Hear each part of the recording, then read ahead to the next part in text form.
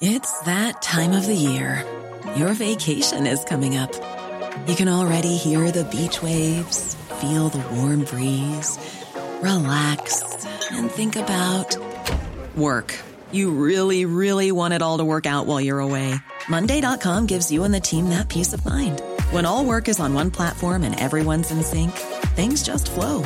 Wherever you are, tap the banner to go to Monday.com.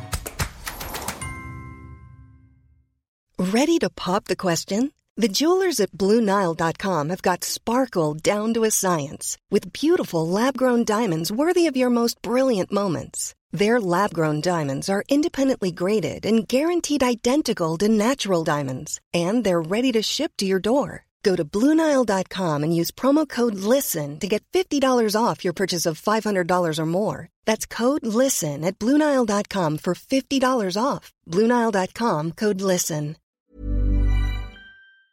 This is the Cork Today replay on C103.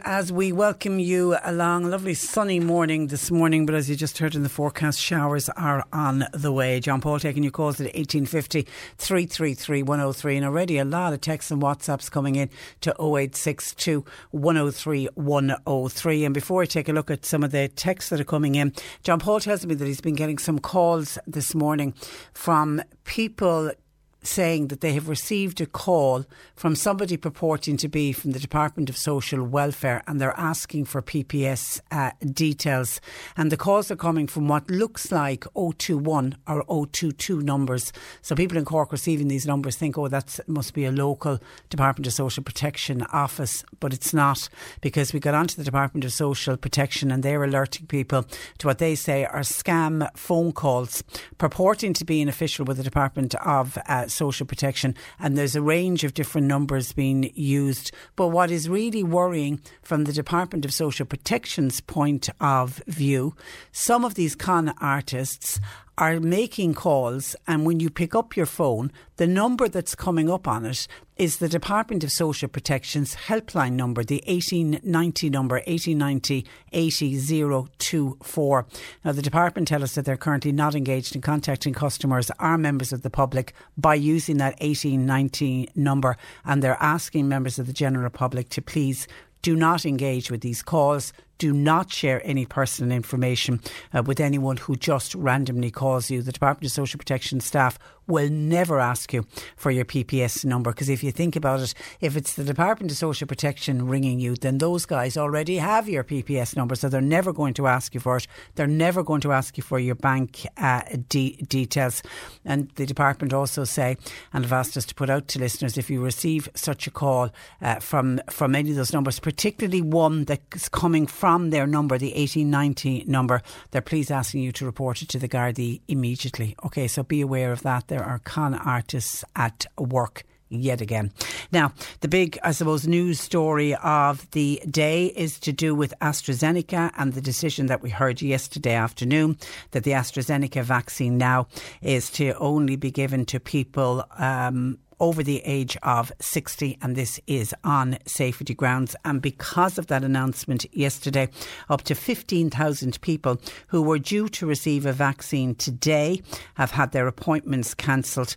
And that's the one, when I heard that yesterday, I was thinking of people getting those phone calls yesterday, because it was exactly 2 weeks ago today that my own daughter Marcia got her vaccine, and I remember the excitement from the initial phone call exactly a week before to this morning, getting her ready, going off, knowing she was on the road to a vaccination. And I just know it would have been gut-wrenching for us to have got a call to say that the vaccination clinic has been cancelled. But obviously this is on safety ground, so my heart does go out to the 15,000 people today who thought they were getting their vaccine and they're not. Professor Karina Butler, who is chair of the National Immunisation Advisory Committee, said last night the decision now to restrict the vaccine to the over 60s, it was due to the linking of this very rare risk condition. It's unusual blood clots on some people who've received the jab. Now, Karina Butler did say it is an extremely rare condition, but consideration, she said, must be given to the fact that it has a very high risk of death or severe outcome. Most people who've received their first dose will get a second jab of AstraZeneca within the 3 month time frame in May, except for those who are not in the very high or high risk categories due to underlying conditions. They are now going to be asked to wait 16 weeks as more information will come through, which might see them get a second dose of another vaccine. That is still to be decided. Karina Butler said the recommendation followed the assessment by the European Medicines Agency, which found this probable link between the vaccine and a very low risk of unusual blood clots. The vaccine has been mostly given so far to healthcare workers and to people who are at very high risk of COVID due to an underlying condition. Professor Butler said that the blood clots are rare events. Now, the HSE is expecting 813,000 doses of AstraZeneca across this month, April, next month, May and into June. Now, that is out of 3.9 million doses of all of the vaccines that they are to receive. The decision, though, to halt it except to the over 60s is expected now to delay the administration to many people with underlying illnesses. But if you want to see a positive, it will speed up the vaccination for the people between the ages of 60 and 69. However, younger age groups are likely to now have to wait longer for a first dose, with a question mark now over whether the target of the 80% of the population getting at least one vaccine by late June, there's now a huge question mark over whether that's going to be met or not. And asked what impact it will have on the road out of lockdown yesterday, the Deputy Chief Medical Officer Ronan Glynn said he hoped it would not be significant, and he said that the vaccination is just one element of controlling the spread. And he went on about compliance with public health measures, crucial obviously in the weeks ahead, but I think so many people are pinning hopes on getting a vaccine, being fully vaccinated, and that being our main road out of this pandemic. Now, AstraZeneca made a statement yesterday.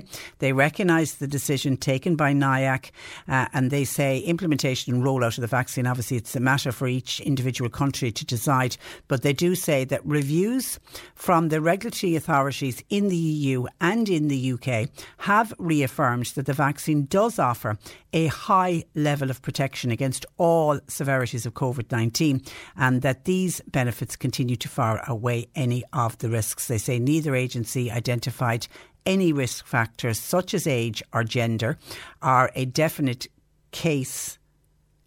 cause for these extremely rare blood clotting events. And then they also quote the World Health Organization, who noticed that whilst concerning, the events under assessment are extremely rare. Very low numbers have been reported, bearing in mind that almost 200,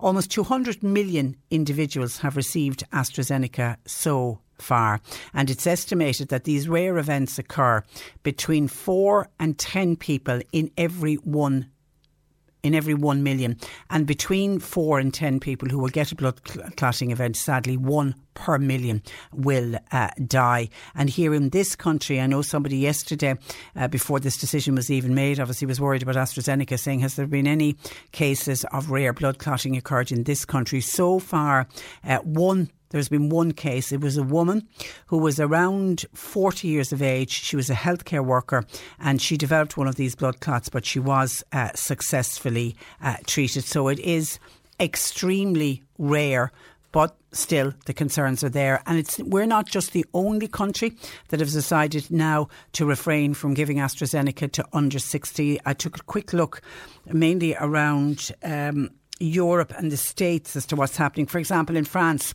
last week, the French health officials there advised people under 55, their slightly younger age group, they say under 55, who received a first dose of the AstraZeneca vaccine to get a different vaccine for the second shot. However, the French government is still recommending that older people continue to get AstraZeneca. The United States vaccine advisors in the US do not foresee AstraZeneca being used at all in the country, even though they have stockpiled. They do have millions of AstraZeneca, but they still haven't given one shot of AstraZeneca yet. And I saw Anthony Fauci at the weekend come out and say they actually don't even need to use AstraZeneca because they have enough vaccines purchased from Moderna, from Pfizer and from Johnson & Johnson. So they don't even if they want to use it, they don't really need to use it. But they still haven't used any AstraZeneca yet. Germany suspended the use of AstraZeneca AstraZeneca vaccine in people below the age of 60. They did it at the end of March, so similar to what we announced yesterday. Canada have restricted use of AstraZeneca to only those aged over 55. In Italy, health officials similarly recommended that AstraZeneca vaccine should only be used on people over the age of 60.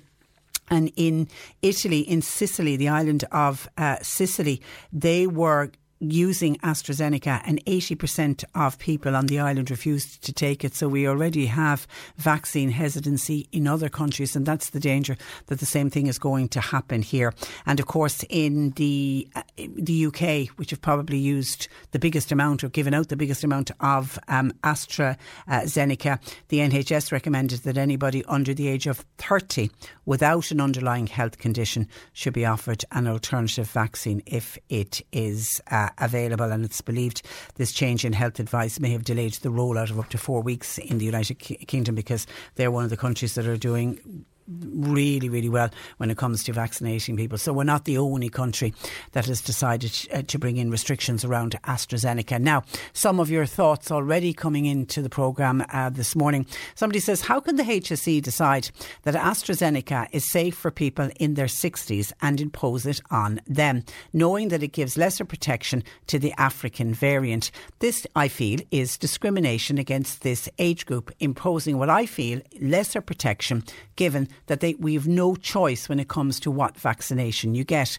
Why can't politics be put aside? This, at the end of the day, is about lives. I would suggest the government need to start getting their hands on Sputnik, the Russian vaccine.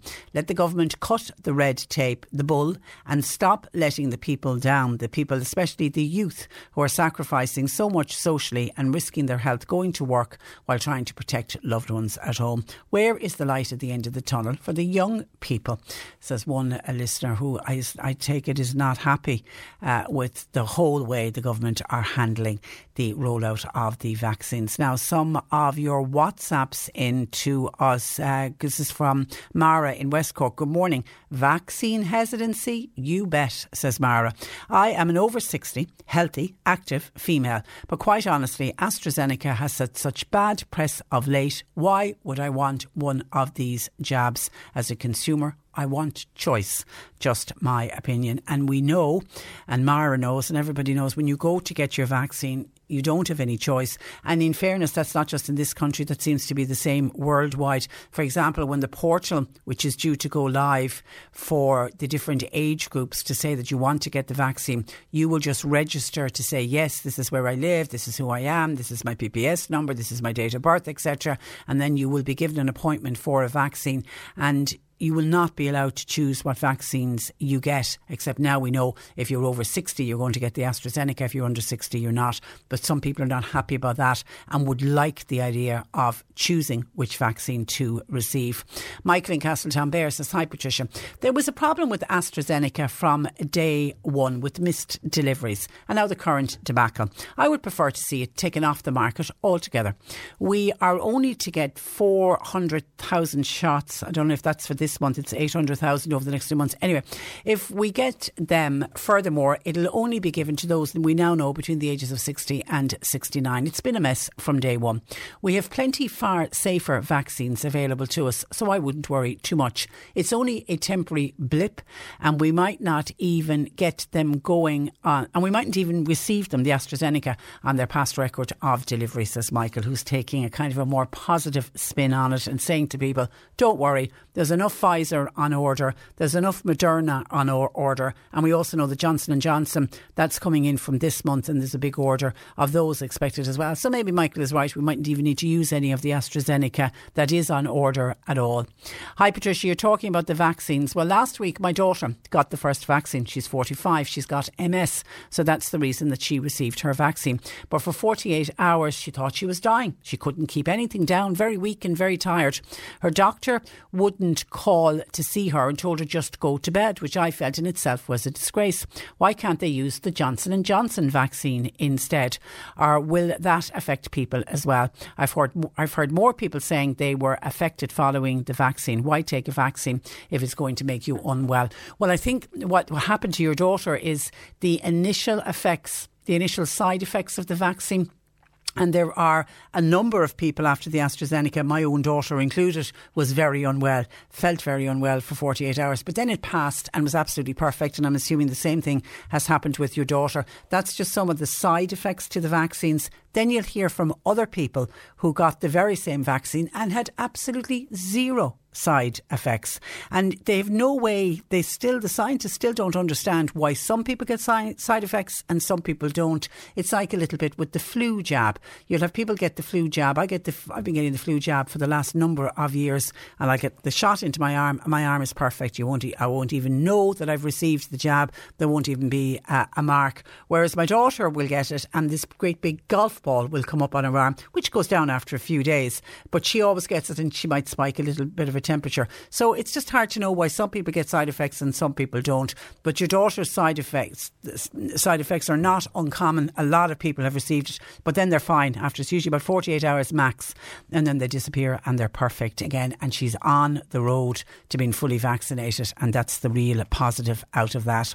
Hi Patricia, I received my first shot of AstraZeneca back in early March as I'm working in the healthcare sector. I should be due to get my second shot in late May. Now the news that was announced yesterday tells me I will now have to wait an extra 4 weeks. I will have to wait until June now to get the second dose, then wait another 2 weeks before I will be fully vaccinated. This, to me, is the most upsetting thing. I think the second dose of AstraZeneca should be given on time. If not AstraZeneca, then give a different vaccine instead, one that might even give better cover for some of the new variants. The level of risk of a clot is so low, and the level of risk of anything happening after taking the vaccination compared to the risk of smoking, with 6,000 deaths per year in Ireland, plus thousands more that suffer disease related to smoking. Yet, are we withdrawing the cigarettes from sale? No, we're not. What is this going to do with the fanfare of the government spin of 1 million vaccines per month by the end of April? Leo Varadkar said in a tweet they were going to surprise us. Well, at this stage, nothing would surprise us. It's like a rolling car crash. Kind regards from John. And that's interesting. There's somebody who's had the first vaccine and really wants to get the second vaccine. And we know, we have been told that what's been advised now for people like John, who received, anyone under the age of 60 who received the vaccine, healthcare workers are being told that they are going to have to now wait 16 weeks in between the jabs. And the reason for that is it's to allow for more information to come through, and then they'll see that maybe at the end of that period they'll give a different vaccine instead. There will definitely have to be a second jab, but as to what that second jab will be. But John, very frustrated to hear that he has to wait. And then looking across in the United Kingdom, what's happening there, Heidi says, Patricia, I'm hearing that in the UK they're now vaccinating the over 45s. How good is that? Also hearing on the other side of the world, India, it's overwhelmed by COVID. Lots of people dying, no room in the hospital for many that need to be in there. So many are simply dying at home. We still have to be so careful. We're not out of the woods yet. And I can see lots of calls and worried texts coming in from listeners about AstraZeneca. And I imagine the doctors are going to be getting endless calls from patients and are going to want to have patients' fears allayed, because people are genuinely worried. And then there's other people who've had their first shot of AstraZeneca wondering what's going to happen with their second one. Are they going to get their second one? Because people are desperate to be fully vaccinated. Dee from Goleen, for example, says, Patricia, I'm 59. I had my first AstraZeneca jab. What is going to happen to my second one? Well, it depends, Dee, on the reason that you got the AstraZeneca. If you got it because you are a healthcare worker, then they're saying to that group of people, if you're under the age of 60, which you are, you will wait for your scheduled dose gets extended out to 14 weeks, and this is to allow for further assessment as well as for them to decide whether they may give a different second dose or not. But if you received your first vaccine because you're in one of the very high or high risk categories due to an underlying illness, then they're saying in that group, even if you're under the age of 60 and you've got your first AstraZeneca, then you'll get your second AstraZeneca on the 12-week mark. So it depends on what category you fall into. But then there are others who are just simply now completely nervous about taking AstraZeneca, particularly people over the age of 60, because they've been told now over the age of between 60 and 69 they will be allowed to get AstraZeneca, because the over 70s were never given AstraZeneca. They were given the Pfizer and Moderna jabs instead. Kate says, I'm 68 and I have not yet had a vaccine, but I can assure you under no circumstances will I be taking AstraZeneca. I'm on a lot of medication for heart problems, etc., and I now am simply petrified from everything I'm reading and hearing. It sounds like they do not want to give it to the younger people, but they lash it into the older generation as they don't seem to matter. Fuming. Kate signs off her text with, well, I think the reason that they have gone with over 60s, there is a much lesser link to these very rare conditions in people in the older age group, or people over the age of 60. From what I can gather, all of the confirmed cases were in much younger patients and in the main younger women. Now, it could have been in younger women because more females have received the AstraZeneca because they work in the health service. That's one of the reasons why they say there could be more younger women than men. But it does seem to be, the medical evidence is there, is that it is safer in the over 70s and that there is very few, if any, cases over the age of 60 that were linked to these very rare and unusual blood clots. That's why they're going with the over 60s.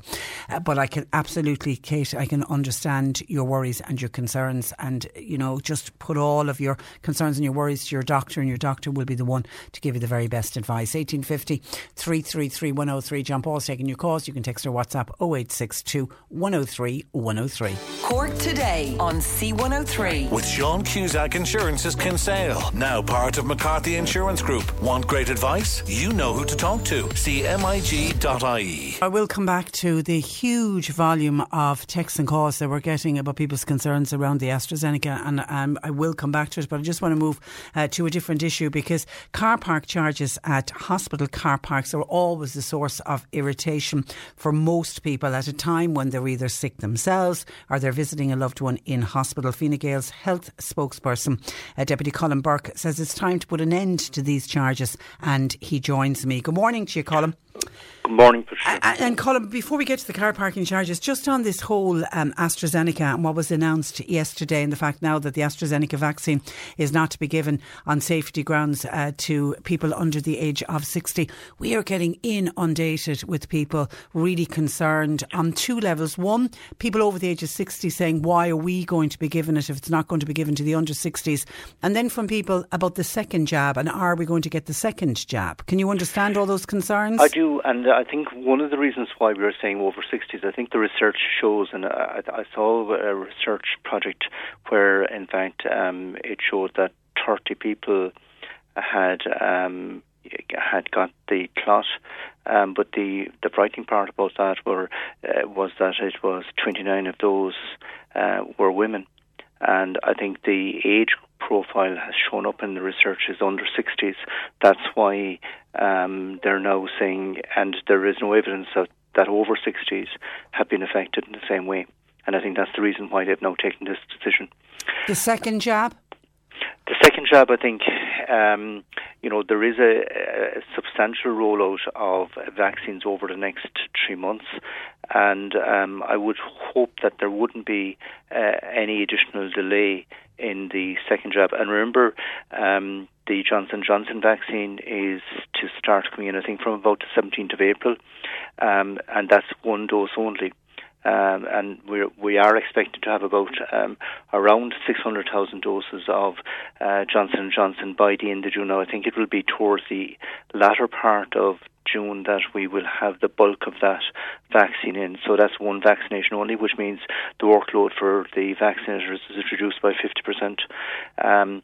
So that's, I think there is a fair movement in relation to getting in vaccines now, and the target is obviously to vaccinate as many people as possible at the earliest possible date.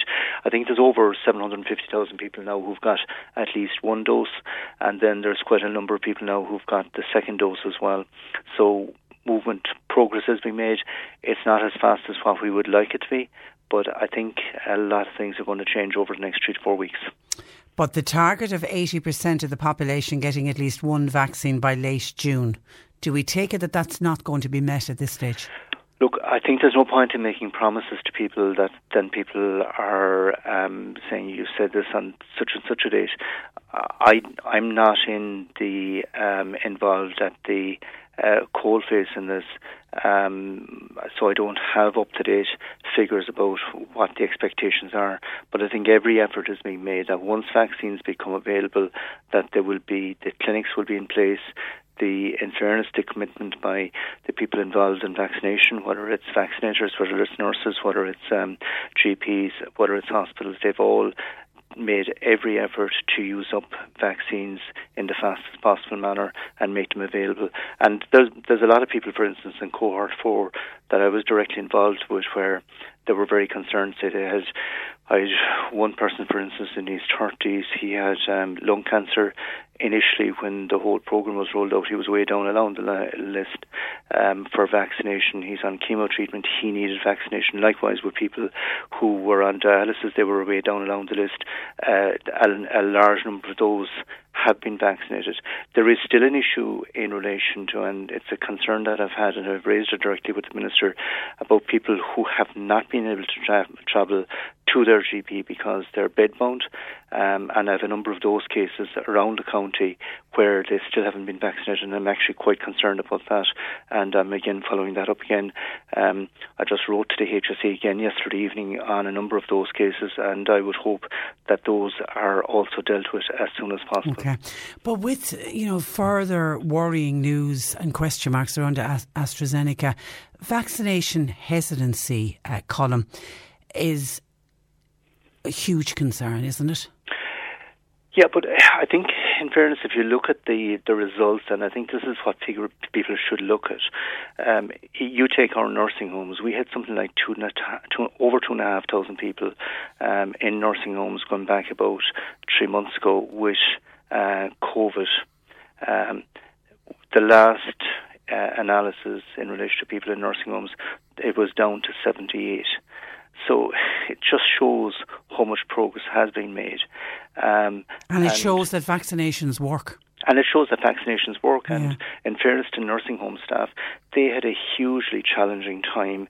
In particular, there were nursing homes that were totally COVID-free for 10 months.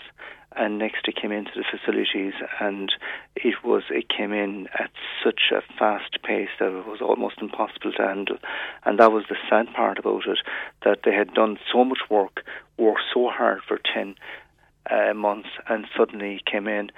And, I've had my own experience in relation to a member of my own family where she worked in a facility not in Cork. And this is at a very early stage. She's working in a geriatric psychiatric facility, and this is outside of Cork. And she unfortunately got COVID herself. In fact, all the staff and the patients in the facility got COVID. And while she was out on the 2 weeks recuperating, 9 of the 27 residents in the facility died. Oh my God. So, when you get it like that, and that was at a very early stage, that was last April. That was even before the British strain, the UK strain came absolutely, in. And it was but it was a facility, you see, where there were 6 residents per ward. Once it came in, it was extremely impossible to control it. And whereas now, because of vaccinations, those residents are all safe.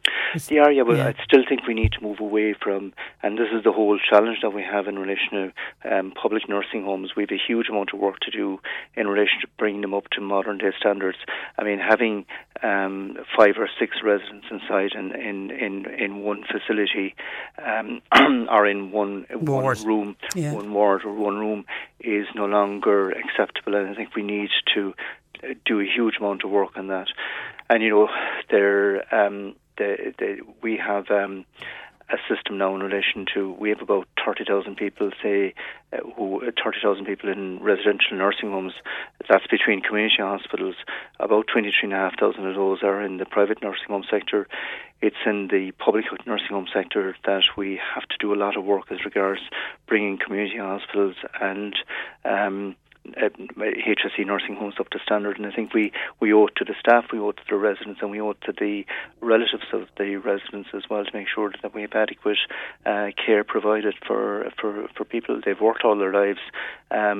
This is in their last few years, and I think it's important that we have a quality care available to them. Okay.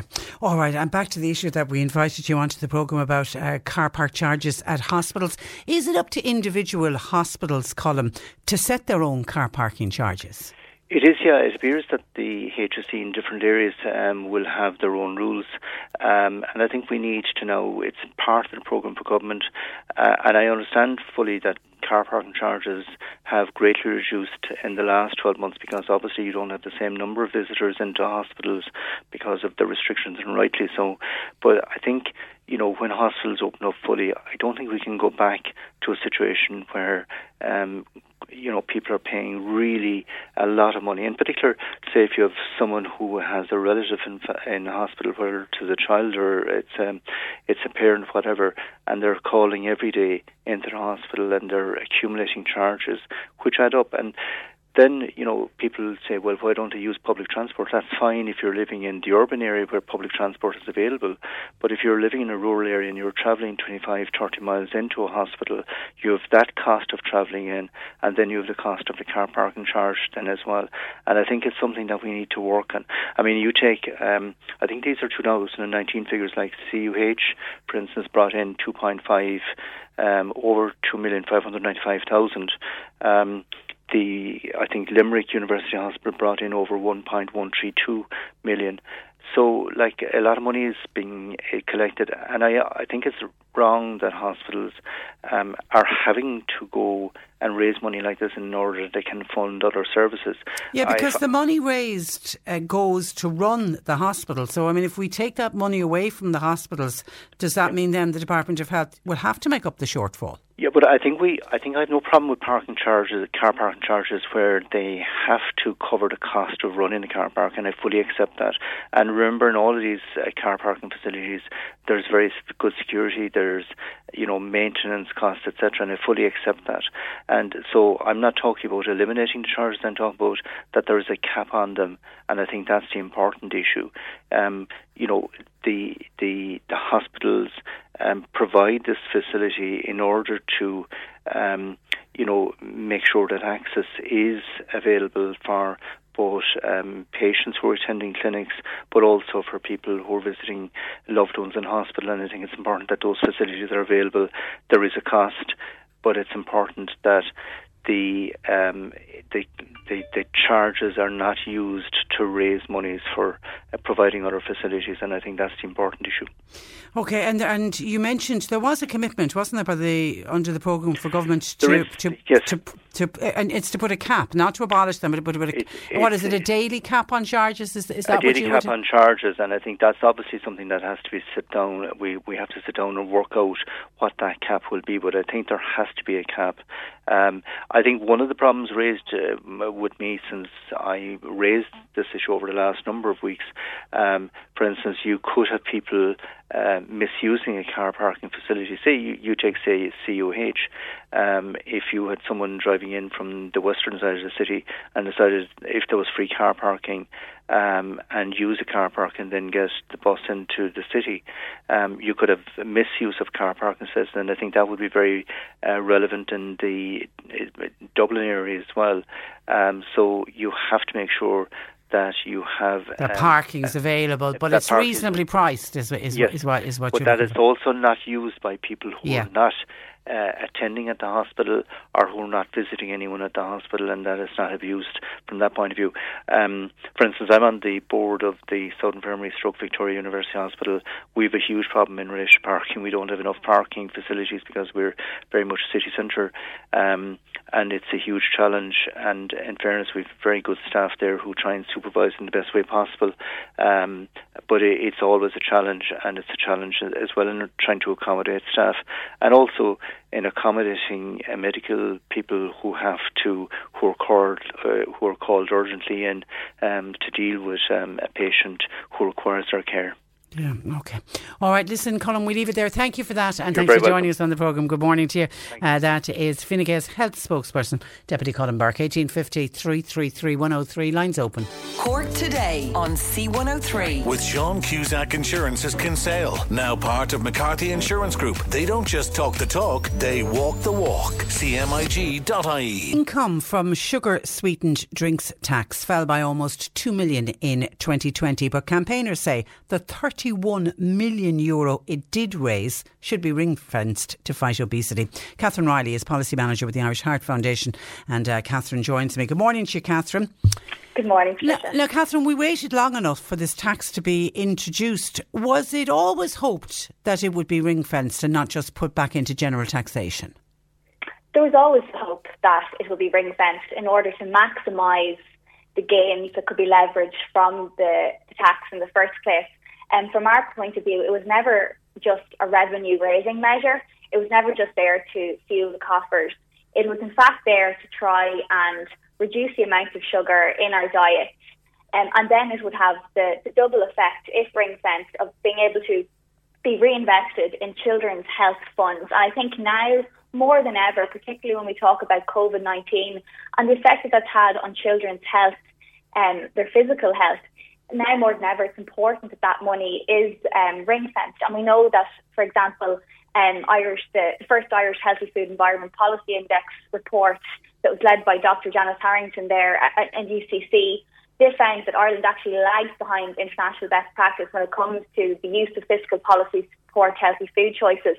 And one of their policy priority recommendations was that the ring-fencing of tax on unhealthy foods to subsidise healthy options for disadvantaged groups of the community.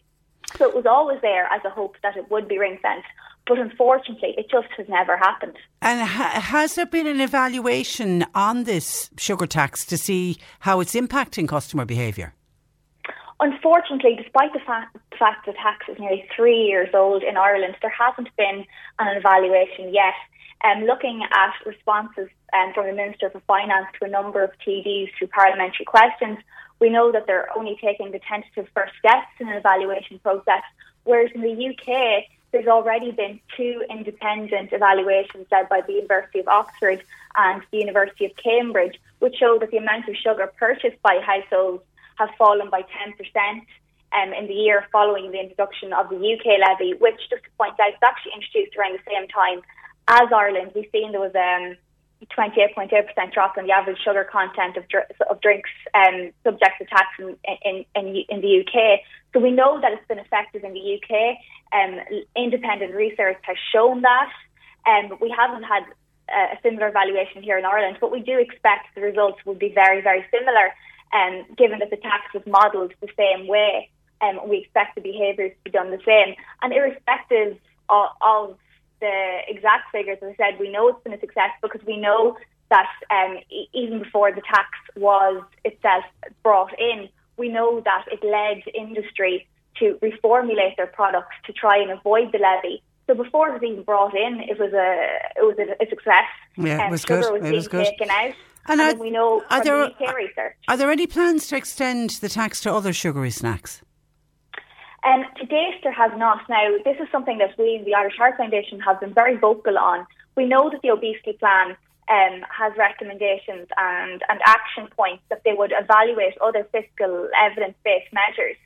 But to date, and we know from the review that they published only in the last few months, they haven't looked at any other evidence or any other fiscal measures, despite We know that there has been research in the UK that found that a tax on high sugar snacks would have even more of an impact than the sugar sweetened drinks tax. With, for example, a 20% price increase could reduce the average annual calorie intake by nearly 9,000 calories. And we know that there's been evidence from Mexico where the imposition of an 8% tax on non-essential foods with high energy density would be reduced and improve the health. So we know that there is evidence out there, but it needs now to be brought into a collation process. It needs to be reviewed by the Department of Finance and the Department of Health. And we would hope that will be done within the lifetime of this obesity plan. And that's when the obesity plan is the midterm review now this year. We would hope that it would come back refreshed and look at these fiscal measures, because we know that the sugar sweetened drinks tax didn't happen overnight. It was a long process from when it was first mooted to when it actually came in 2018. So we know that it's not going to be a case of being able to bring this in the course of the year. So we need this research to start now so that these measures can be evaluated, so that evidence can be produced and that we can then implement it. And I know from last year and looking at this year, the Irish Heart Foundation will be looking for levies on for example, chocolate and sweet confectionery.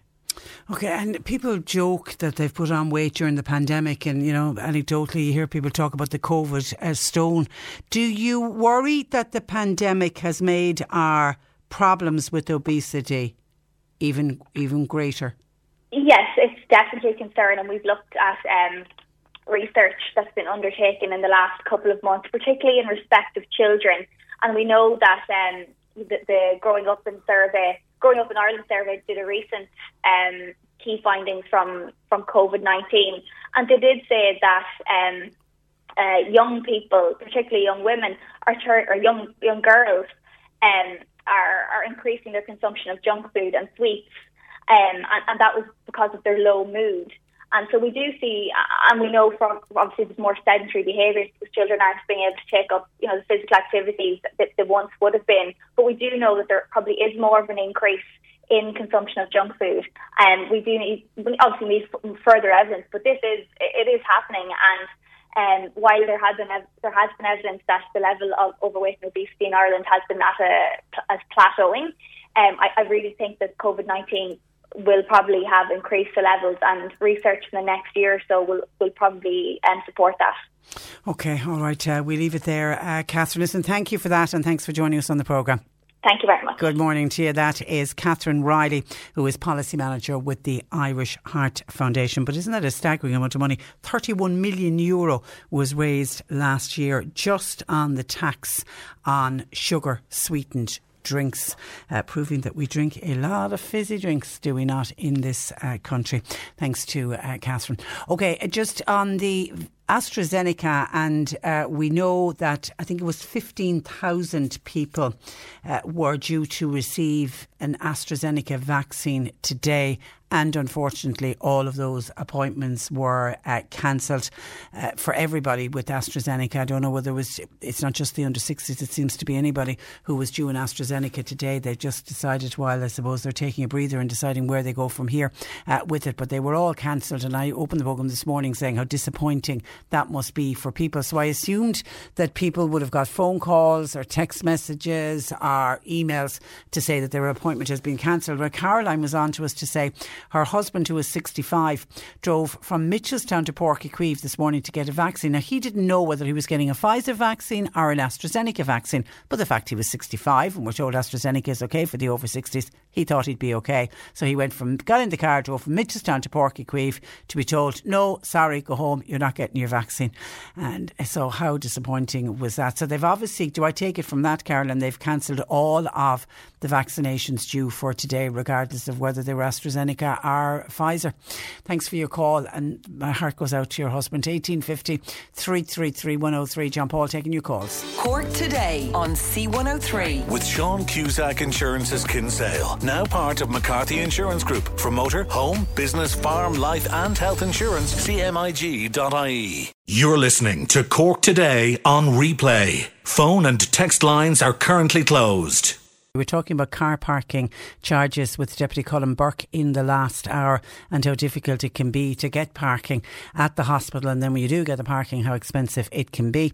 A West Cork listener says, Patricia, I worked in the Cork University Hospital for the last few weeks and I had to park my van across the road in the shopping centre as we weren't allowed to park outside where we were working, and they wouldn't give us a day pass for the car park. I parked in the car park the first day. It ended up costing me €15 for the day, and that was to go to work at the hospital. They should do something for the contractors going there. My van was full of tools and there wasn't anyone going to stand over them if my van got broken into, and the security there didn't care. They told me it wasn't their problem. And that's from a West Cork listener raising a different side to what it's like for somebody who has to go to work at the hospital. 1850 333 103. I'm going to line 1. Is it John Paul? Yeah. Okay, we've been talking about COVID and AstraZeneca, and I'm not ignoring your comments that are coming in because there are so many texts coming in, and I promise I will get to all of them. But just to reflect on the year that we have been through and how difficult COVID has been on so many families. We touched on it with Colin Burke in the last hour when he was talking about nursing homes, and he spoke about a family member of his who works in a nursing home, and not here in Cork, in a different part of the country, and just they kept COVID out, but when COVID got into the nursing home, it just ravaged through the patients and through the staff, and they ended up in a very short period of time losing 9 patients inside in the nursing home, and how difficult that is. And that's the reality for families, and to lose a loved one in circumstances like that can be really difficult. Anne is in Clondrohid and she has a story to share with us this morning. Good morning to you, Anne. Good morning, Patricia. And you're welcome to the programme. Now, firstly, sincere condolences to you on the loss of your mother. Your mother passed away. Now, was it COVID? No, it wasn't COVID. She was a resident in a nursing home. Correct. And obviously lockdown came and you weren't able to get in to see her. Talk me through what happened then when you realised that your mother was coming to the end of her days. Well, we were on our 6th week without seeing our mother. She was a mother of 8, and she took a bad turn the week. Her anniversary is the 18th of April, which is Saturday, and I just prompted the phone call because we're 12 months down the road and we still can't celebrate the life she had, the life she gave us, her loss as a mother, and we're actually arranging to meet on Sunday at her grave to have a rosary. You know, it still isn't final that she's gone for us, because her funeral mass, it was just immediate family. You know, for a woman that was loved, naturally by her immediate family, but everybody. And I think everyone deserves the right to a proper funeral. And in the weeks after she took the turn, and obviously as a family you probably realised that this was about a week and a half, Patricia. A week and a half, that's what it was really. And we got a phone call saying that Nana took a turn. It was actually Mother's Day, and they were doing a Zoom call, and we had met at my sister's house waiting for the Zoom call, and my other sister got a phone call saying that from the home that Mum had taken a turn, and we asked straight away, can we see her? And they said no, that they'd leave us know. It was 2 o'clock now, Patricia, and they said they'd leave us know in a couple of hours. So they rang and they said that was the usual, you know, that she was unresponsive, but she was taking fluids by the spoon, and I won't go into I know. But you know, should we did you get in to see her? On the Monday, the first thing happened was, it's surreal. It is so surreal. My sister and I drove up, and it was a beautiful day, and the window was slightly open. Sorry, no. And we called her name, and I said, "Ma'am," and I'm convinced. And the minute she heard my voice, she reacted, Patricia. I said, "Ma'am, give me your hands." All I wanted to do was touch her, because her 6 weeks without seeing her, and she saw 2 or 3 of us every day. Yes, that's what we did. And they said, "No, Anne, I'm sorry, you can't. And, you know, we couldn't stand her. We couldn't stand her because it was just heartbreaking. And every day then we'd ring and we'd get the report. And anyway, 2 or 3 days passed, and they realised that she wasn't going to come out of it. And then they said, I got a phone call, and I was actually above my niece, and I wasn't expecting it, from the home, and she said, and you know, your mother isn't going to pull out of this time. There's 8 of you there. Will you nominate 2? Oh. I swear, Patricia, I could not get over it. I said, we can't nominate 2 children out of 8 to see our mother. So we had no choice, we had no option. So there was 2 nominated, and it broke the remaining 6 because, you know, it's very hard to come home and to tell them, you know, what happened, John. So on the Wednesday, I went up first on the Wednesday, and I got an hour and 10 minutes, and I was asked to leave, Patricia. My sister got Wednesday evening. I got Thursday, an hour and 15 minutes, I was asked to leave. And on Friday, I went up at 11 o'clock, my usual time, and while I was there, the local priest rang, and I thought it was a courtesy call. I didn't know any different, and they handed me the phone, and he said he was so sorry and whatever, and he said, I will anoint your mother. So I put the phone down by her ear so she could hear him, and he recited the last rites, and he asked me to put the sign of the cross on her forehead, which I did, and I replied to the prayers, and he said, take care. Your mother received the last rites over the phone? Yeah. Oh my God. And was she a religious woman? Mm-hmm. She was, because, you know, she had a hard life. You know, there wasn't, you know, long ago. Yeah, they didn't have much. They didn't have much. Years. Absolutely. My God, Anne, it's beyond well, it is cruel. And beyond cruel, and not, you know, I suppose, not taking from it, but for the rest of my brothers and sisters, not to say goodbye to their mother. And when I was asked to leave, I pleaded with them. I said, please, can I stay? And I was gone out against the will. And on Friday evening, they said that the remaining siblings could see her through the window. Her grandchildren and her children looking at her through the window. She was passing. I mean, to me, that is absolutely cruel. I don't know what conscience they have. And unfortunately, Anne, you're not the only family to have. I know. I remember that man talking about his mother. It's exactly as you're describing it, and they realised that their mother had died, and someone had to go to the front door of the nursing home to say, "Can somebody go in and check on Mam?"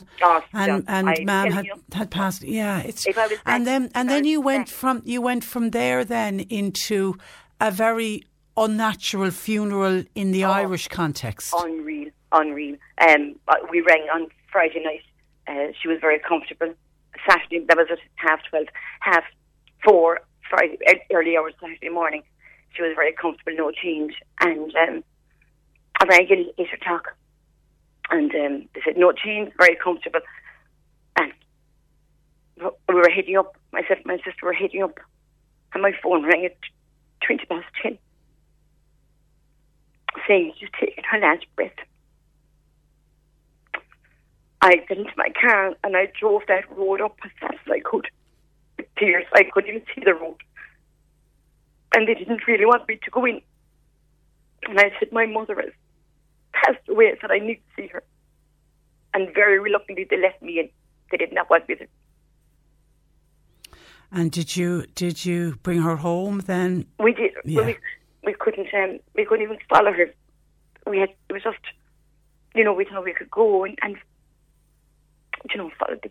follow her, bring her home. And we couldn't wait to wait for her to be released, more or less. Yeah. And last April, when the funeral was held, was it, how many were allowed in the church? Well, she had 8. 8. There's 8 of us, 4 and 4. And that was it.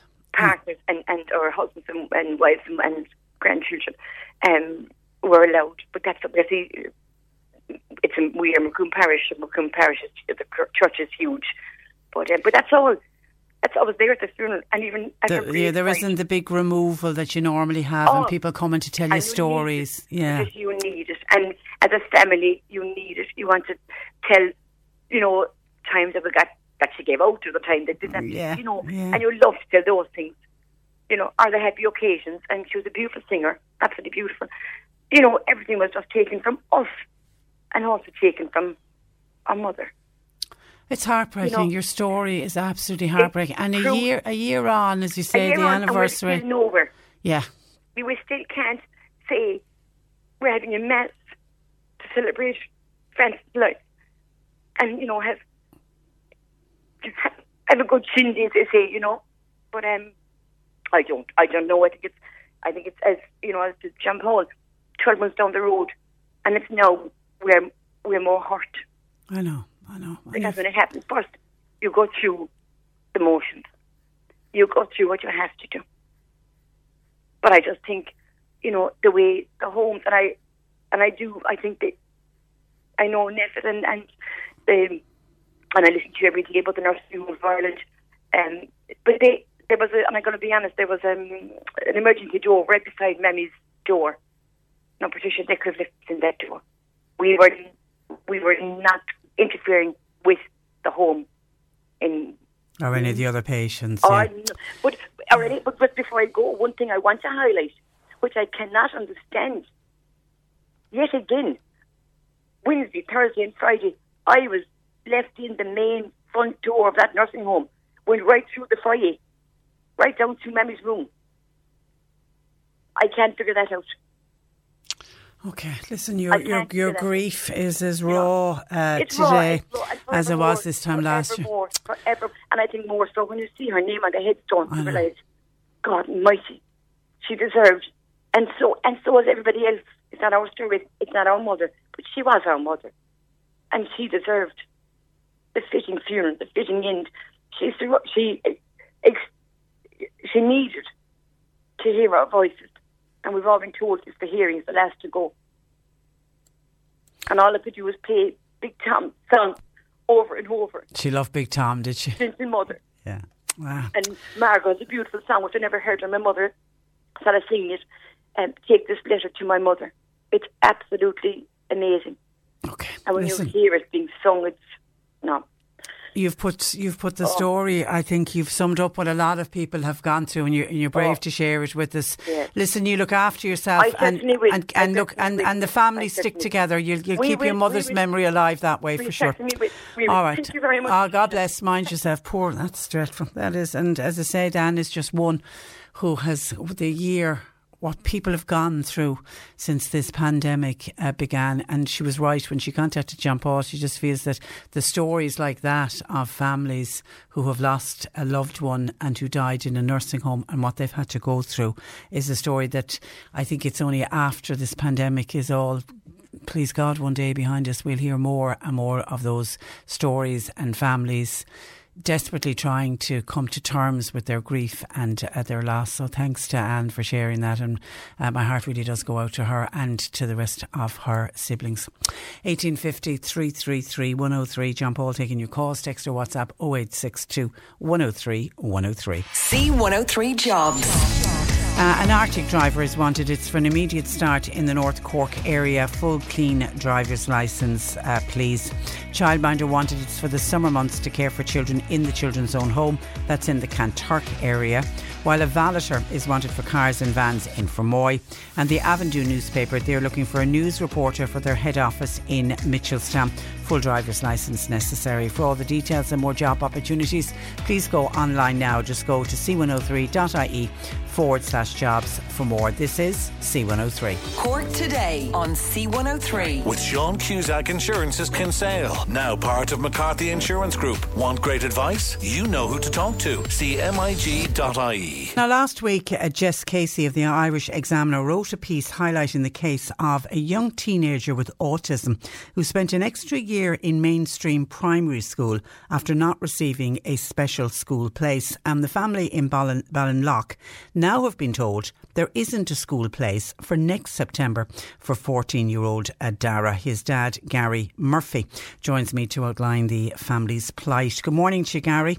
Good morning, Patricia. Thanks for having me on. Well, thank you for taking time out to talk to us. I suppose take me back to when Dara started school and how did he get on in primary school and how did all that work out for him?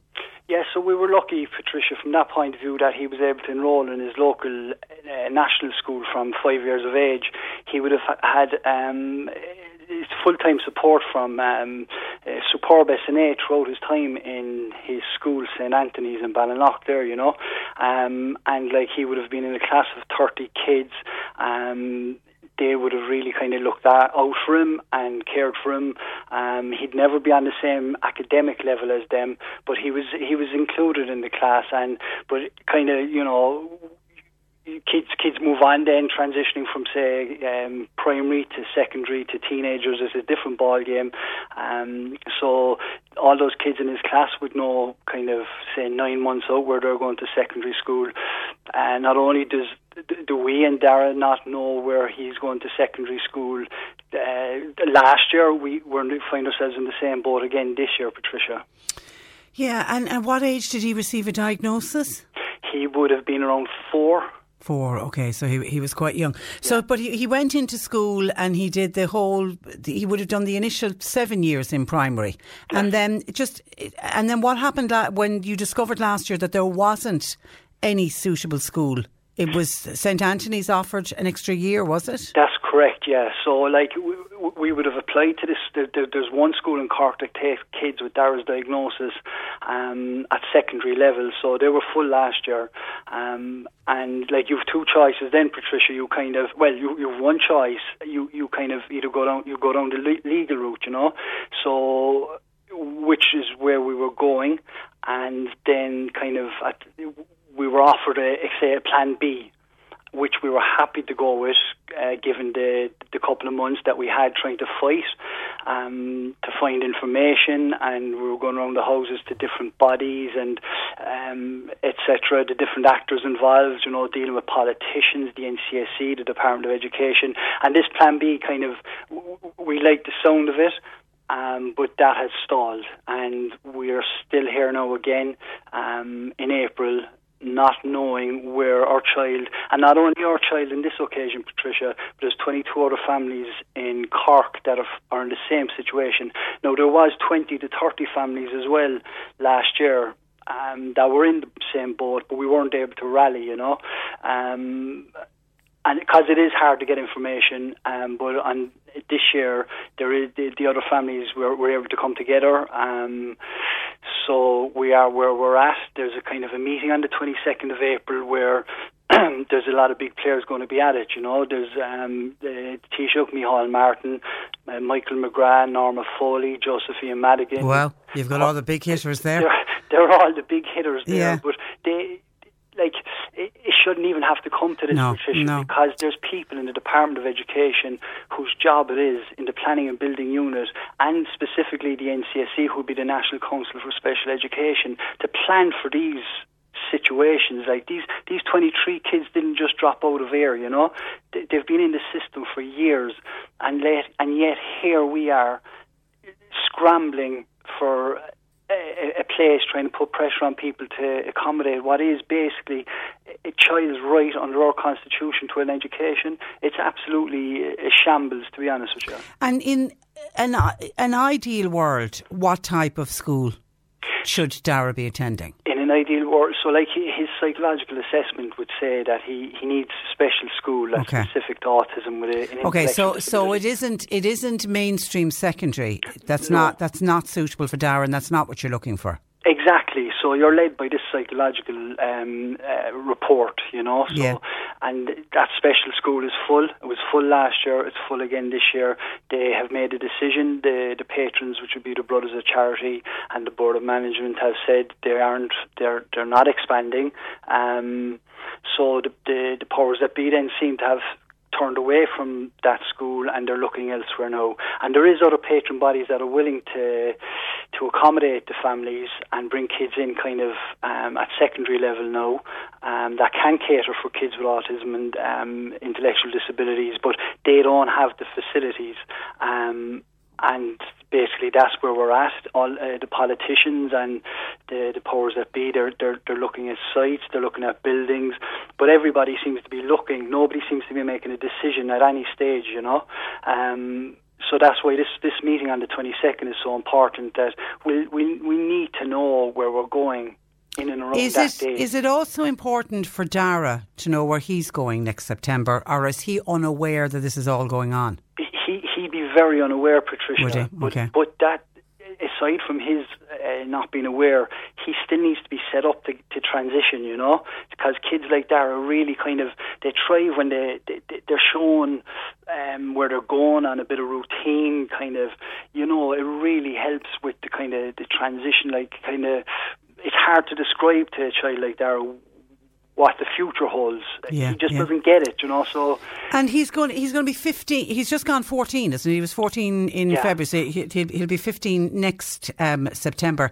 It struck me yesterday when I was looking at this your story, Gary. If he does go into a special school, will his education end at 18? It will.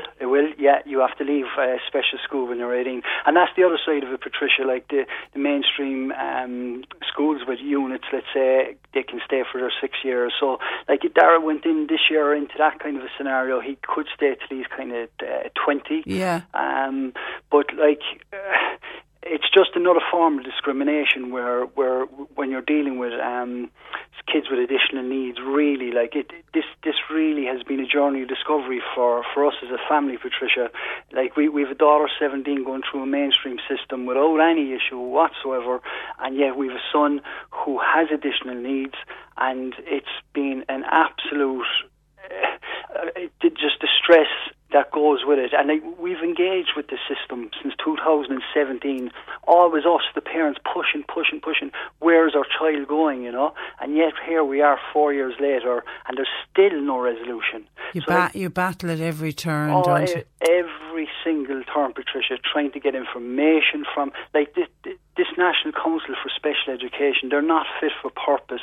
You probably have some well-meaning people involved in it, but we would have found ourselves. We dealt with 7 different individuals in the NCSE. Like, we'd have been told, like, at one stage, miracles happen. We would have been asked, would we know of any buildings ourselves that could take the kids?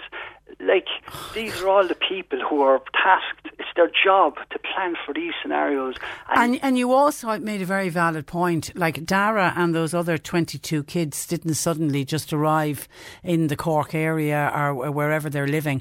Yeah. It's known that these children, what age they are, how many more years they have left in whatever school they're attending. Yeah. It's known when they're all going to become 13 and will need second level or special school placing. It's also going to be known when they hit 18 and might need an adult placement, which brings me to can you even think beyond 18 at this point? Yeah, that's a great point, Patricia. We can't.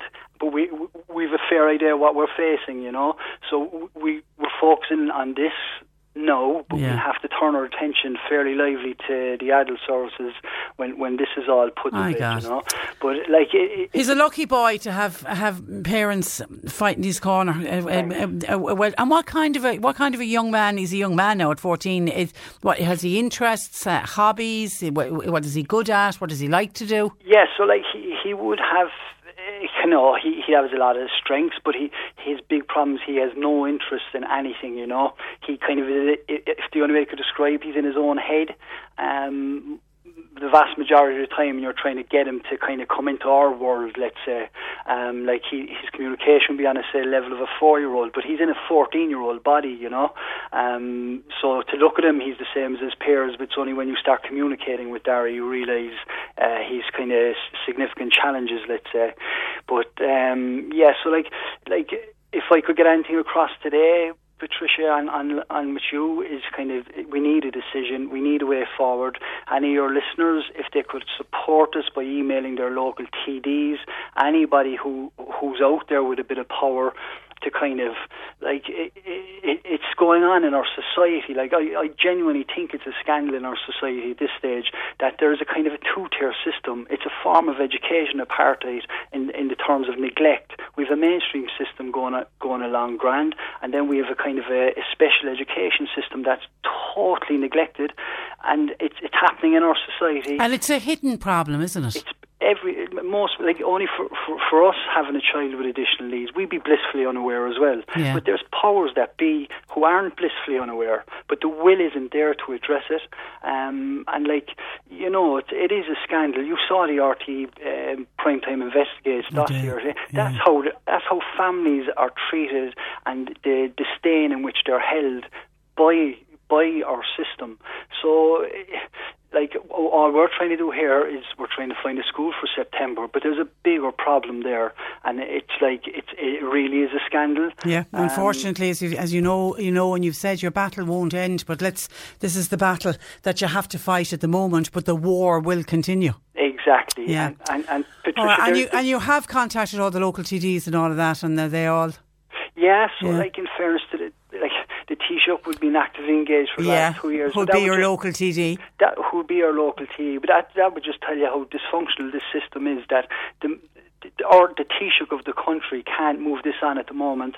You know, it's shocking. It beggars belief. Shocking. Really, Shocking. We'll keep in contact with you, Gary. Good luck on that meeting on the 22nd, and keep us posted. I will do. Thanks a million. Bye-bye. There's a great dad. That's Gary Murphy, dad of 14-year-old Dara, just fighting for a school place. 1850 333 103. John Paul taking your calls. You can text or WhatsApp 0862 103 103. Cork Today on C103. With Sean Cusack Insurance's Kinsale, now part of McCarthy Insurance Group. They don't just talk the talk, they walk the walk. CMIG.ie. Cork's very own singer-songwriter Emo, a.k.a. Emmett Crotty, stunned audiences on the new BBC show I Can See Your Voice, which aired for the first time last Saturday night. Emo blew the judges away. Alison Hammond, Jimmy Carr, Amanda Holden, as well as the host Paddy McGuinness, and I'm delighted to say hot from BBC's newest show. Emo from Glenmire joins me. Good morning to you. Hi, Patricia. Well, I'm very good, and well done. I saw the show. You were absolutely fantastic. Now, for those that didn't see this new TV show, just explain how I Can See Your Voice works. Yeah, so basically they got through to me on my MO Music Instagram or whatever, but they brought me on as a singer, but on the show, they don't know me as a singer, so I'm one of 6 of mystery singers. And the contestants come on the show, and they have to guess whether or not we're good singers through a different series of stages. So the first stage is just based on appearance alone, which a few people on Twitter didn't agree with. And then, second stage is a lip-syncing round. And then third stage is they get to see like a video log of your life. And then fourth stage is they question you, and so on. And they're knocking someone out at each stage. Based on just they're trying to connect the dots, and really they're connecting dots that don't necessarily exist because they've only so little to work with. But that's how it works. But okay, and you went under the name Pitch Perfect.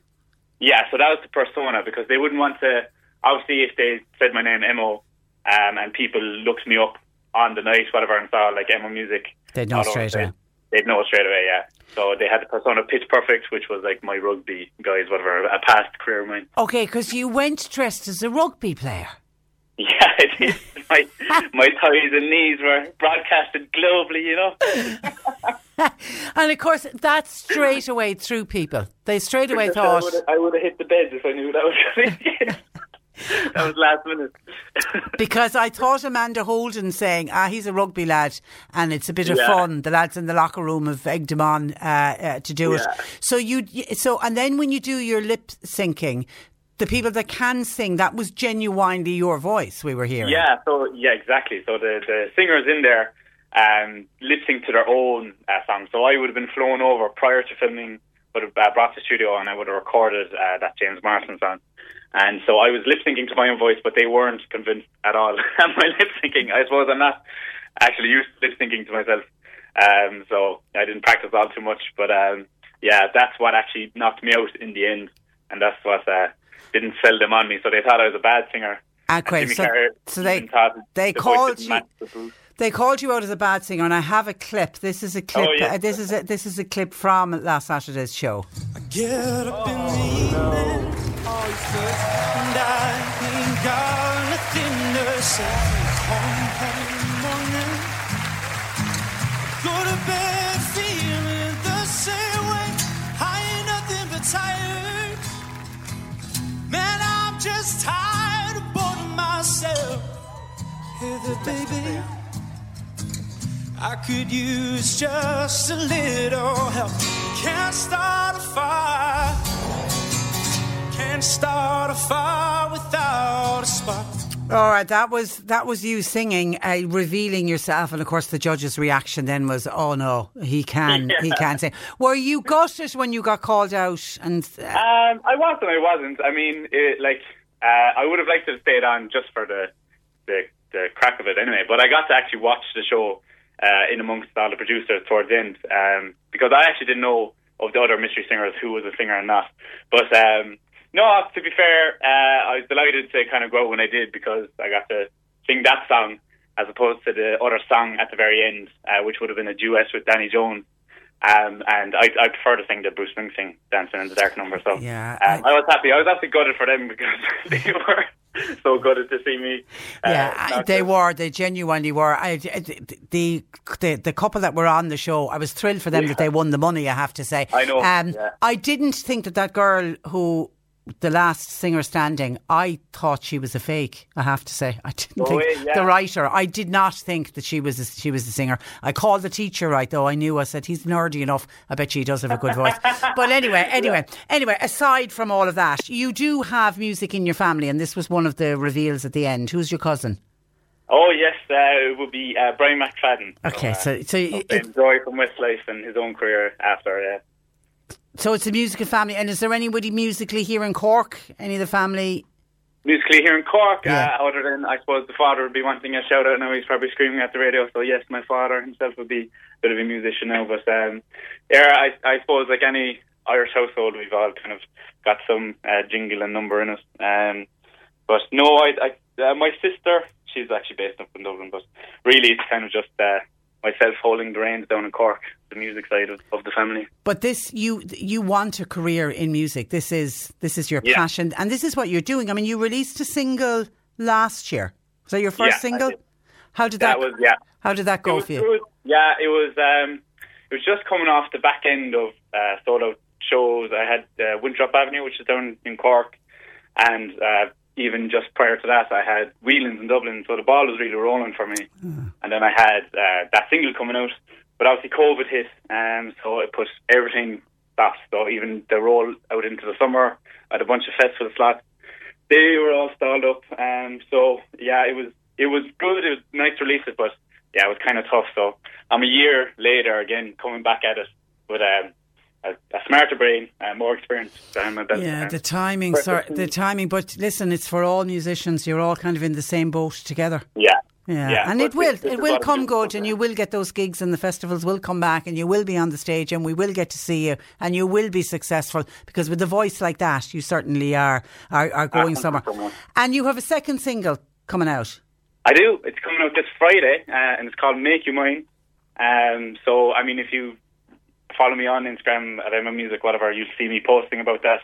I'm on Facebook and other social media too, so if you just look up for Emma, you'll see my icon with I'm standing in the woods with a maroon top off in the distance, very artistic. But yes, I have a single, Make You Mine, coming out on Friday, so you can pre-save that on Spotify and other streaming platforms. That actually helps me out so much. And written, because you are a singer-songwriter, you write your own stuff. I do. Okay, well done. So it's written by me, arranged and melody by me. It's produced by another very talented musician here in Cork, Gary Keane, who would be the fiance of Stephanie Rainey. Whoa! On the show. Yeah, so shout out to Steph too. She's a single coming out, so there's a bunch of new music coming out of Cork. But pretty much just myself on the track, singing and arrangement and the likes. And inspiration for the song? Inspiration from the song, Patricia, I don't know, can I tell you that? Is it very private? No, it is not. No. I'm releasing the song, it's grand. The inspiration came from, I met a lady abroad in Berlin, and she just kind of, obviously when you're writing songs you can be a more amplified version of yourself, than reality, but she just sparked a bit of love interest in me, and then I decided to put pen to paper. And it's kind of just trying to write a song about when you kind of rekindle the excitement of, finding spark in someone after a love prior that didn't work out, So, that's kind of. And are you still in contact? No. Does she know about the song? No. When you're a huge star now, and this is a big hit, she's going to come out of the woodwork, I'm telling you. And Emo, where is that? Where's the name come from? Emo, it comes from, my name's Emmett. Yeah. But, the whole family call me Emo. Oh. So it just comes from that. It's easier, oftentimes with my kind of mumbly accent anyway. When I say Emmett, it gets misinterpreted for something else all the time. So that's great. Emo is just very easy. It's great. It's great. And by the way, you were approached by the BBC to go on the show. You didn't apply for that? No, I didn't. Yeah, I was in just middle lockdown, and I had been approached prior by these producers for Britain's Got Talent before, but I wasn't really gone on that show. I wouldn't be a huge fan, so I kind of felt it was a bit, false for me to go on it. But they approached me again, and I was like, sure, look, nothing is happening for me right now. So I said, why not? I'll go for it. So they just saw my videos on my YouTube and stuff. They saw me singing the James Marsden song, which is on the show. Yeah, it's terrific. It's terrific. And reaction since? Oh, it's been unbelievable. Everyone is actually so supportive. So I just want to say thanks so much to everyone who's actually gotten on to me since and just has checked me out. It's been amazing so far. It's blown up. I think I've over 1,000 new people since 4 days ago. Brilliant. Which is mind-blowing for me. Brilliant. It's fantastic. It's brilliant exposure to get it. And actually for people who missed it, because I know you can't go on to the BBC player outside of the UK, but actually if you go on YouTube and Google it, you'll get the whole show on YouTube. I think someone uploaded it there. Oh, that's that. Okay, we'll say nothing about that. Yeah, whether it's legal or not. Anyway, if you want to see it yourself, it's well worth seeing. It's great. It's a good show, isn't it? I mean, it is. It's a funny idea because it kind of ties in everything brilliant about those reality TV shows. With the X Factor, and you have the people bombing on stage. People kind of love that because it's very funny. But it purposely has that element, and then it has the element of Good Singers too. So, and you can also play along at home. Yeah. So it's interactive. It works really well. It works really well. I enjoyed it. Concept, yeah. We will follow your career with great interest, Emo. And good luck with the new single out on Friday. Emo. I keep saying Emo. Emo's Emo. E-M-M-O. All the time. All right. Okay. Emo, whatever it is. You're going. Emo Music. That's right, yeah. Emo Music. E-M-M-O. If people want to check you out, because you're certainly well worth checking out. Good luck with the career, and thanks for joining us on the programme. Good morning to you. Thanks again. Bye. Emo Music, E-M-M-O, if you want to check it out. And the programme, someone says, what was the name of that programme, Patricia? It's just started on the BBC last Saturday night, called I Can See Your Voice. It's good. It's a fun show. 1850 333 103. John Paul taking your calls. You can text our WhatsApp 0862 103 103. You're listening to Cork Today on replay. Phone and text lines are currently closed. We've had a couple of listeners on looking for help and advice. Firstly, Noreen has been on to us. Noreen wants to get her hands on a working corded rotary phone. You know, the old-fashioned phones that if you first got a phone into the house when it was, Telecom Éireann back in the day, and you'd have to put your finger in and rotate the dial around. I mean, most young people today would look at that and probably wouldn't even know how to make a phone call on it. Anyway, Noreen, we have Noreen's contact details here. She's looking for one. If somebody has a working one, she wants to use it in the house. As I don't know why, it's a bit of nostalgia maybe in the house. So it's got to be in working order. If anybody has one, can you let us know, please, and we can put you in contact with Noreen. And then Helen and Mala was on to us and says, does anybody know of a charity or an organisation that takes in old reading glasses? Noreen has noticed, obviously doing a bit of spring cleaning around the house, and she's noticed that she's got loads of them. And over the years, obviously, got replacement reading glasses and, you know, new prescription, decided to get new frames at the time. And she doesn't just want to throw them out. She'd love to donate them. Then maybe they could find a use somewhere. I remember many, many years ago when the opticians I used to attend used to take old reading glasses, and they were sent out. I'm vague recollections that they used to go to some African charity. They were, you know, perfect reading glasses that, you know, people no longer use, like Helen and any of us. I wear contact lenses, but over the years I would have got loads and loads of reading glasses and various different glasses, and then you change, and, you know, styles change and your frames change, and it's one of those things I don't think I've ever just tossed a pair of reading glasses into the bin. So I suppose if we all cleaned out cupboards and drawers, we'd probably all find a lot of old reading glasses, because it's not something you just straight away put into the bin, is it?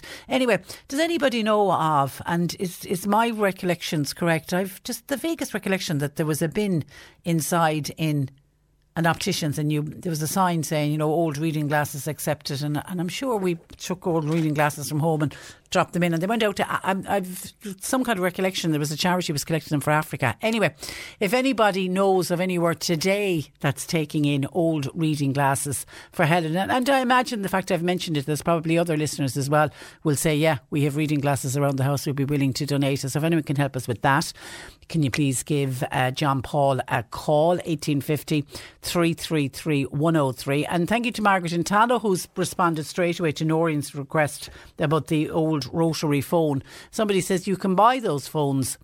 Margaret said, for example, they're available in Tosbrines in Fermoy, if that's of any use to Noreen. Now, I don't know if she wants to buy a new one or she wants one of the genuine old phones in working order or not. But Margaret in Tallow says certainly you can get the old style phones. They are available. And somebody else says actually they're available on Amazon, and you can also get them in Argos if that's of any use to Noreen. So thank you for that. And other people just responding to other issues we've addressed on the programme today. Anne, who joined us, sharing the really heartbreaking story. Just my heart broke listening to Anne talking about how coming up to a year ago now, she lost her much loved and beautiful mother, who unfortunately died in a nursing home during lockdown, during the pandemic, and trying to say goodbye to a much, much loved mother through the window of a nursing home. It's just dreadful what families, and as I said to Anne, not that she could take any comfort from it when you're going through that kind of pain yourself, but unfortunately Anne's family, not the only family who've experienced end of life in that way, so different to the way we normally do end of life in this country. But I've had a text in from Mary in Fermoy to say, Patricia, I would recommend to Anne that she reads a book that was written in lockdown. It was written by Kevin McCormack from Kilworth, and it's called We Mourn You Differently. If she's able to get her hands on a copy of that, and it seems to be a collection of poetry and verses, but it seems to be called We Mourn You Differently by Kevin McCormack.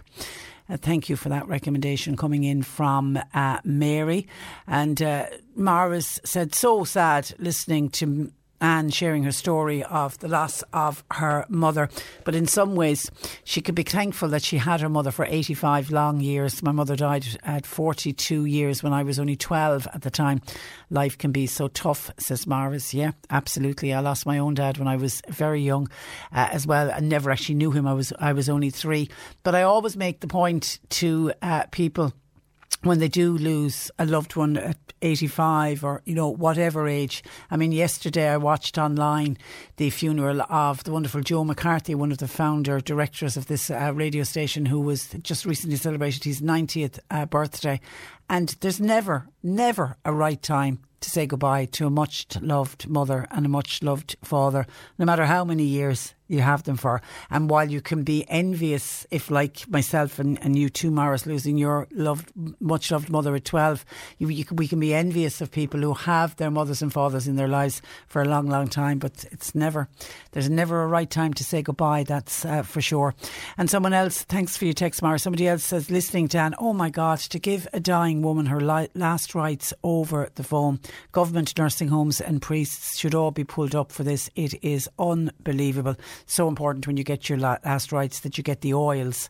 That's so important. I have to say, of all of Anne's story was, you know, just utterly heartbreaking. The one that stopped me dead in my tracks was when she said that the priest gave the last rites over the phone. And I don't know how often that has happened, and maybe that's all that the priest could do. But that struck me. I'd agree with that texter. That was the highlight, the one that really stood out for me as well. And for a woman of faith who would take such comfort from getting the last rites for them to be delivered over the phone. But obviously that's what some priests have been forced to do. Truly shocking. 1850 333 103. OK, let's get into just a wave of texts coming in. There was one other I wanted to get to before I get into the AstraZeneca and the vaccine ones. This is listening to Gary Murphy, Dara's dad, his 14-year-old son, and they're fighting for a second year to try and get a secondary school place or a place in his special school for young Dara, who is a 14-year-old child living with autism. Patricia, hi, listening to Dara's dad, absolutely heartbreaking. Could C103 please contact the TDs this morning and get some help for this man and this family? There is no family should have to go through this. And shame on Mihal Martin, Cork Taoiseach, local TD in the area where Gary is, and letting this happen. Parents of children with special needs are always fighting for everything, be it speech therapy, occupational therapy, and now to think we have families who are fighting for a school place. It is unbelievably sad, says a WhatsApper. Thank you for that. OK, just to get to some of your texts on the AstraZeneca. Peter in West Cork says, Patricia, regarding the AstraZeneca vaccine, are the over 60s being used as guinea pigs with this vaccine that has had nothing but bad press? I am just over 60. If I got a call today to be vaccinated, I would decline the AstraZeneca jab, says Peter. And says, Patricia, did you hear Kingston Mills on the Claire Byrne show last night stating that AstraZeneca is only 10.5% effective against the South African variant? I'm in my 60s, and Anne says, I'm telling you now, I will not be taking that vaccine. I do not feel it's fit for purpose. That's from Anne. Hi, Patricia. As a 65 to 70 year old in that age group, I feel we're being thrown under the bus with the AstraZeneca vaccine. I have a type of blood cancer and I certainly will not be accepting it. I can't believe the number of people that are making that same point. This is the vaccine hesitancy that we now have, particularly when it comes to AstraZeneca. But here's somebody taking kind of a different view on it. Says, Patricia, people don't understand vaccines. You get the protein of the virus, so your body reacts to it. So a lot of people will get a reaction, and this is people who get the after effects for a couple of days afterwards. That's perfectly normal. AstraZeneca is still one of the best vaccines, and there's more risk with clotting with the contraceptive pill than with taking the AstraZeneca vaccine. People saying remove it from the market is just pure scaremongering. No drug, etc. is 100% safe. We don't have enough vaccines to pick and choose. It's an enormous challenge for all involved. Think of the staff working day and night to research, create and pack and distribute the vaccines. And people can be impatient and overly critical of it. Getting people vaccinated at all at this stage of a pandemic is a wonder of science and what people can achieve. I think we need to just take the advice, voice concerns to your healthcare professional, but please don't be scaremongering. I got my first AstraZeneca jab and I would take the second one. Thanking you. That's one of our listeners listeners by WhatsApp, and then some of your texts coming in on this. Hi, this is Craig Robinson from Ways to Win, and support for this podcast comes from Invesco QQQ, the official ETF of the NCAA. Invesco QQQ is proud to sponsor this episode, and even prouder to provide access to innovation for the last 25 years. Basketball has had innovations over the years, too. We're seeing the game played in new ways every day.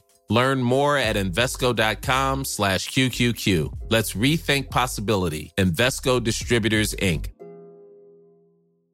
If you thought the only way to get a more defined jawline with natural-looking results was through surgery, think again. Juvederm Volux XC is a non-surgical injectable gel filler that improves moderate to severe loss of jawline definition and can help you achieve natural-looking results with little downtime. Even better, this improved definition lasts up to 1 year with optimal treatment. No maintenance required. Improve jawline definition for a smooth, sculpted look with Juvederm Volux XC. For important safety information and to find a licensed specialist, visit Juvederm.com. That's JUVEDERM.com. Not for people with severe allergic reactions, allergies to lidocaine, or the proteins used in Juvederm. Common side effects include injection site redness, swelling, pain, tenderness, firmness, lumps, bumps, bruising, discoloration, or itching. There's a risk of unintentional injection into a blood vessel, which can cause vision abnormalities, blindness, stroke, temporary scabs, or scarring. Talk to a licensed specialist to find out if it's right for you. When you're ready to pop the question, the last thing you want to do is second-guess the ring.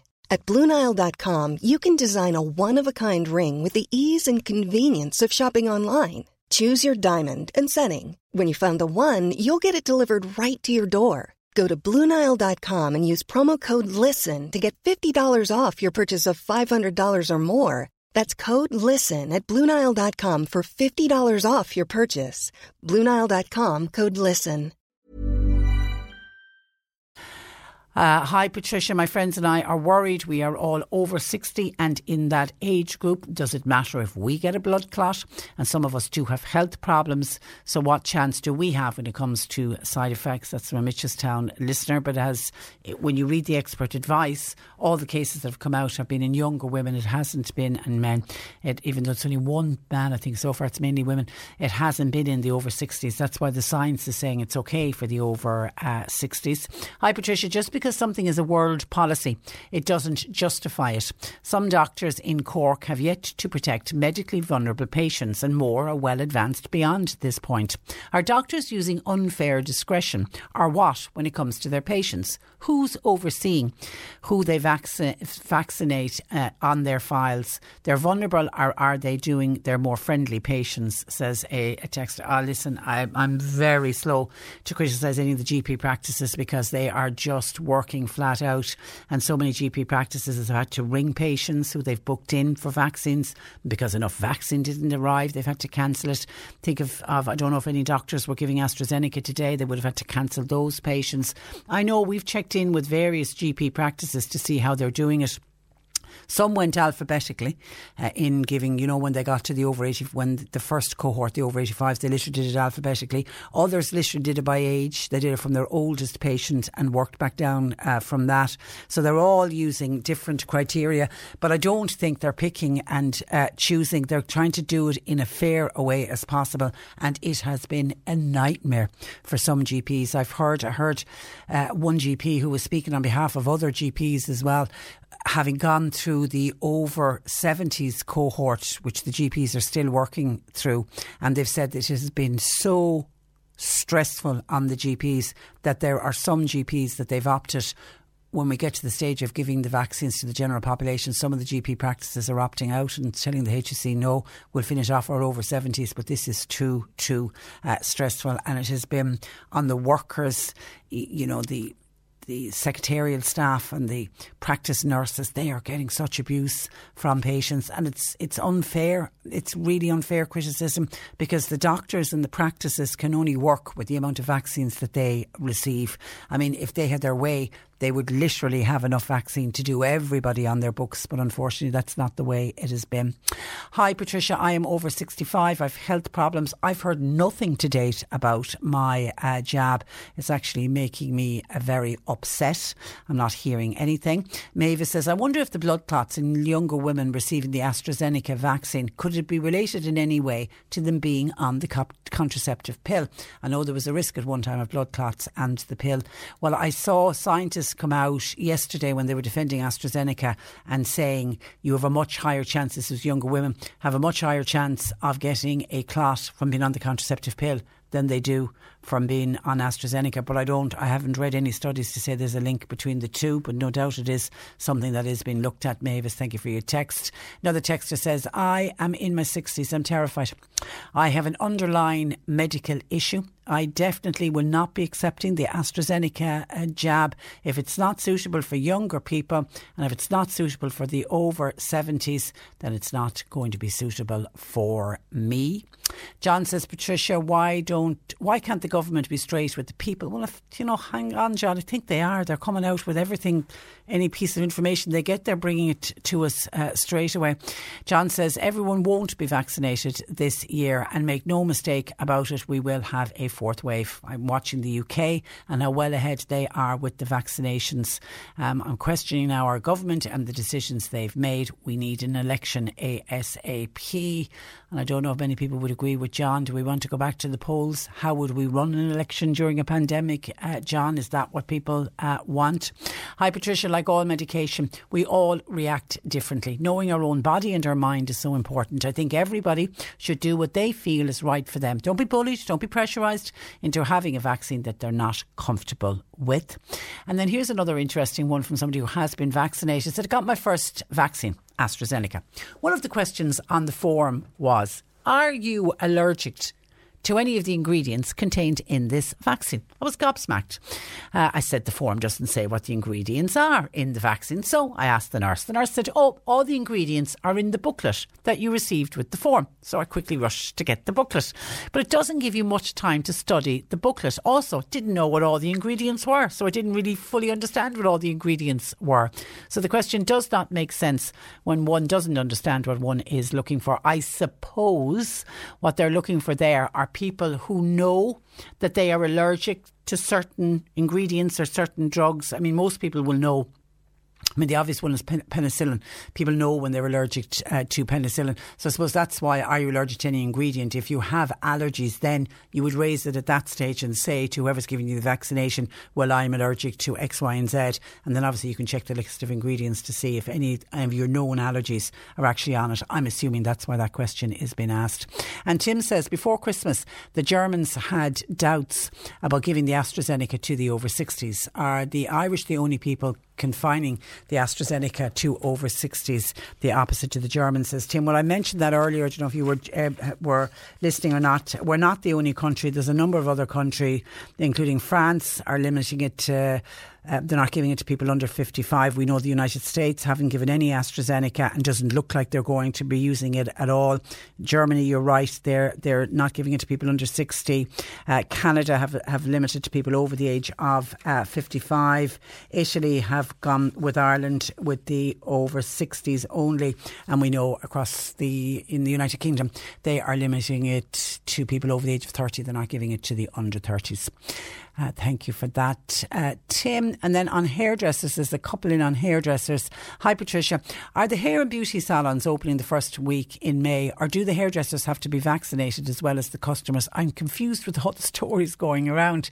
You might be able to clarify this, please. And somebody else says, when the hairdressers open, will it only be for customers who are vaccinated? And what about the hairdressers? Will they have to be vaccinated as well? There is talks. There's nothing set in stone yet. There's talks of hairdressers, and I imagine beauty salons will be with it. There's talks of them opening at the start of May. There has been talks about the vaccination bonus for people who are fully vaccinated, and there was at one stage there was a call from hairdressers. It was something we did on this programme. Hairdressers were saying, look, why don't you let us reopen for the people who have been vaccinated? And the idea would be, in the main, it would be the older population, those over 70s, and obviously it would be the healthcare professionals and the nurses, etc. And one of the points being made by the hairdressers who we spoke with were saying it would stop that huge rush when the hairdressers do eventually open, if they already had all of the vaccinated people, if they already had given them their hairdos. But nothing became of that. That was just a suggestion from the hairdressers. But certainly there has been talks about it, but nothing confirmed. As soon as we get any confirmation, we certainly will bring it to you. And Patricia, you can tell everyone there'll be no holidays this year. We'll be holidaying again in our back garden. Trip to the local shop for your ice cream and your sunscreen, and then back to your garden. The summer will be well over, mark my words, says this texter, before everyone will be vaccinated. Maybe this time next year we'll all be able to talk about holidays. 1850 333 103. The C103 Cork Diary. With Cork County Council's Community Support Programme, here to assist vulnerable people with their daily needs through the COVID-19 pandemic. See corkcoco.ie. The Kildallery Bingo Group are reminding you that books for their home bingo are now on sale locally and in Mitchelstown. Books cost €5 and proceeds are going to support Kildallery Community Development and the Kildallery GAA. And June and Tony Connolly are fundraising for My Canine Companion. It's a charity that provides therapy dog services and autism awareness programmes. They're also hoping it will benefit their 11-year-old son James, who's non-verbal and would greatly benefit from the services of My Canine Companion. They plan to virtually walk from Mizenhead to Mallinhead and are asking for your support by donating to their campaign. You can get all of their details on their social media sites. And actually, thank you to one of our listeners who sent in a donation for that particular fundraiser, and we will send it on to June and Tony Connolly of My Canine Companion. And the Cork Deaf Association, they're offering free online classes in mindfulness for people who suffer from tinnitus. It's Tuesday evening, so it's on tonight between 5 and 7 p.m, and it starts this evening. More information from Sarah at corkdeaf.ie or call 083 027 6098. Cork Today on C103. With Sean Cusack Insurance's Kinsale, now part of McCarthy Insurance Group. Want great advice? You know who to talk to. See MIG.ie. Quick look through some of your texts flying into us. Somebody says, before the lockdown, Blackpool Library were collecting reading glasses. Not sure of the charity that was reusing them, says Judy and Carricknavar, but they certainly were being collected in Blackpool Library. And then somebody else said that Specsavers in Mallow are collecting old reading glasses. So if somebody wants to get onto your local Specsavers, because I imagine if one branch is collecting them, then I imagine all branches are collecting them. So if you want to check in with Specsavers, and that was, who was it, Helen? And Helen actually is in Mallow, the Specsavers in Mallow. If she wants to check there, Helen, to see if you can pass on your old reading glasses. And then on the vaccine, I knew there had to be some advantage to old age. I'm 81, says this Douglas listener, and I had my 2 Pfizer jabs arranged by my lovely doctor, Dr. Shallow, and carried out with kindness and efficiency at MTU, says a Douglas listener. Well done. Someone else says none of the hairdressers should be opened until everyone is vaccinated, against the idea of a vaccination bonus for people who are fully vaccinated. Hi Patricia, I know a lot of people of different age groups who have had the AstraZeneca jab in the United Kingdom, and they've all been fine. Now, I did have quite a reaction from the Moderna vaccine. Whole of my body ached and I felt sick with a very bad headache. However, I recovered and I'm fine now. So there are a lot of people reporting side effects from all of the different vaccines, but you get over it and then you are okay. Hi Patricia, if the vaccine is not safe for under 60s and over 70s, how is it safe for the 60 to 69 year olds? Someone else says too much information is not needed on this vaccine. People should just get it when they're called, like I did. And by the way, I'm feeling great, says a texter. Hi Patricia, can you find out if there's a history in your family of blood clots should you not get the AstraZeneca? I can't talk to my doctor about it. Well, that's one of the things you certainly, when you go to get your vaccine, you certainly will be able to discuss I heard Dr. Mary Xavier of Neffet actually been asked that question by somebody who had a had a blood clot themselves and was worried about it. And there's no scientific evidence that any of the very rare number of cases, the 30 cases that have come out worldwide, none of them had a history of blood clots. So it isn't to say that just because you or family members had a history of blood clots that you're more likely to have a blood clotting event. I think none of the 30 cases had any history or family history of blood clots. And Mary said, I went to St. Mary's in Cork yesterday, in and out in 10 minutes for my vaccine. Very, very happy with the setup. 1850 333 103. Our lines are open. We're going to take a break and we're back chatting with Joe Heffernan. Cork Today on C103. With Sean Cusack Insurance's Kinsale, now part of McCarthy Insurance Group. They don't just talk the talk, they walk the walk. CMIG.ie. This is the Cork Today replay on C103. Just a final few WhatsApps in on the AstraZeneca. Maura says, hi Trish, I'm over 60, suffering from serious health conditions. Tell you now, I would take the AstraZeneca.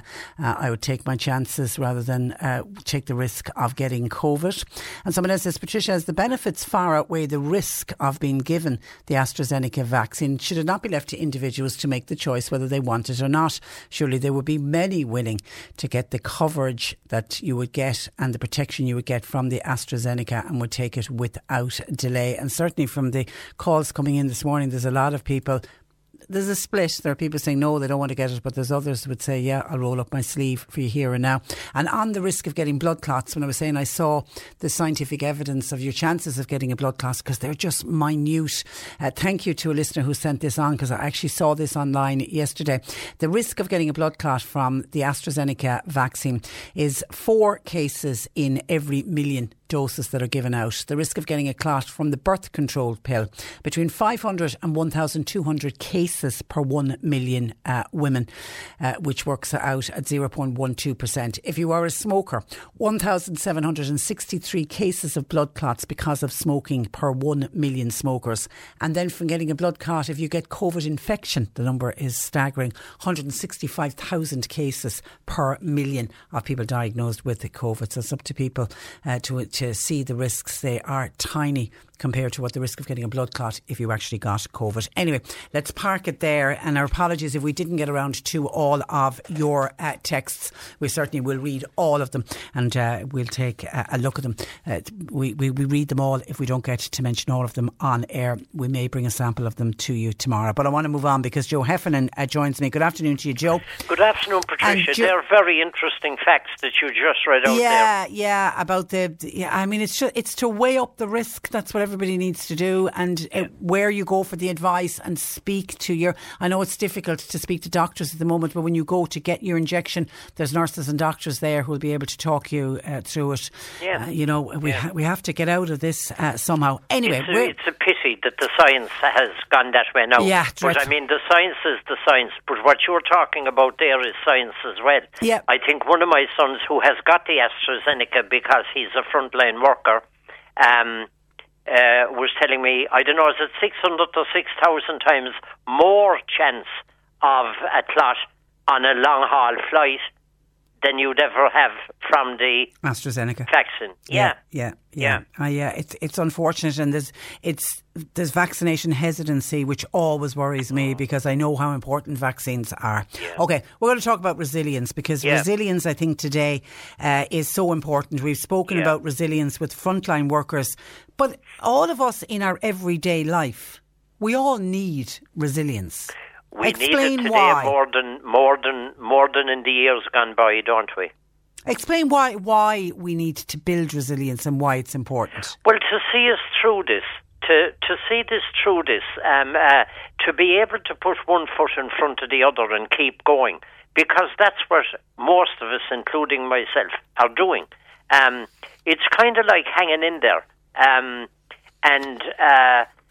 there are days, There are days when it's a bit tougher than others, especially if there are other things happening in our lives that are stressful, even though they might have nothing to do, basically, with COVID-19. It's just tough going. And the American Psychological Association then, they suggest 10 ways to build resilience, to see us through the thing. Okay, talk us through the 10 steps that we can take. Well, the first one, I suppose, is rather obvious. It is to maintain good relationships with close family members, friends and others. In other words, stay in touch. Stay in touch with people that do you good to have an old chat with. It might be only about the weather. Yeah, but that's been tough on people because you can't call in. You can't do the usual popping in for a cup of coffee, meeting up with somebody. But we just have to find other ways, and that's where modern technology, Skyping, and just the good old-fashioned phone. Absolutely, just a phone call. Maybe an old text now and again. Just to be aware that there are other people there who wish you well. They want you to be okay. And that's a fact. So we need to kind of be aware of that and to stay in touch, whatever way we can. Now, I'm not 100% clear on it, but I know that there's a slight easing since Monday on meeting up with another household. Yeah, you could meet up with one other household now outside. So there's your chance if you haven't met up with somebody in a while, But it's to force yourself, because I think you can get into a routine where it almost becomes, sure, I'll just stay at home. I won't get dressed up. It's and you can go into yourself. Yeah. So you need to work on that yourself. You do. You need to take yourself on. Sometimes, if we want to find the enemy, we need to look in the mirror. Our greatest enemy sometimes in life is ourselves, and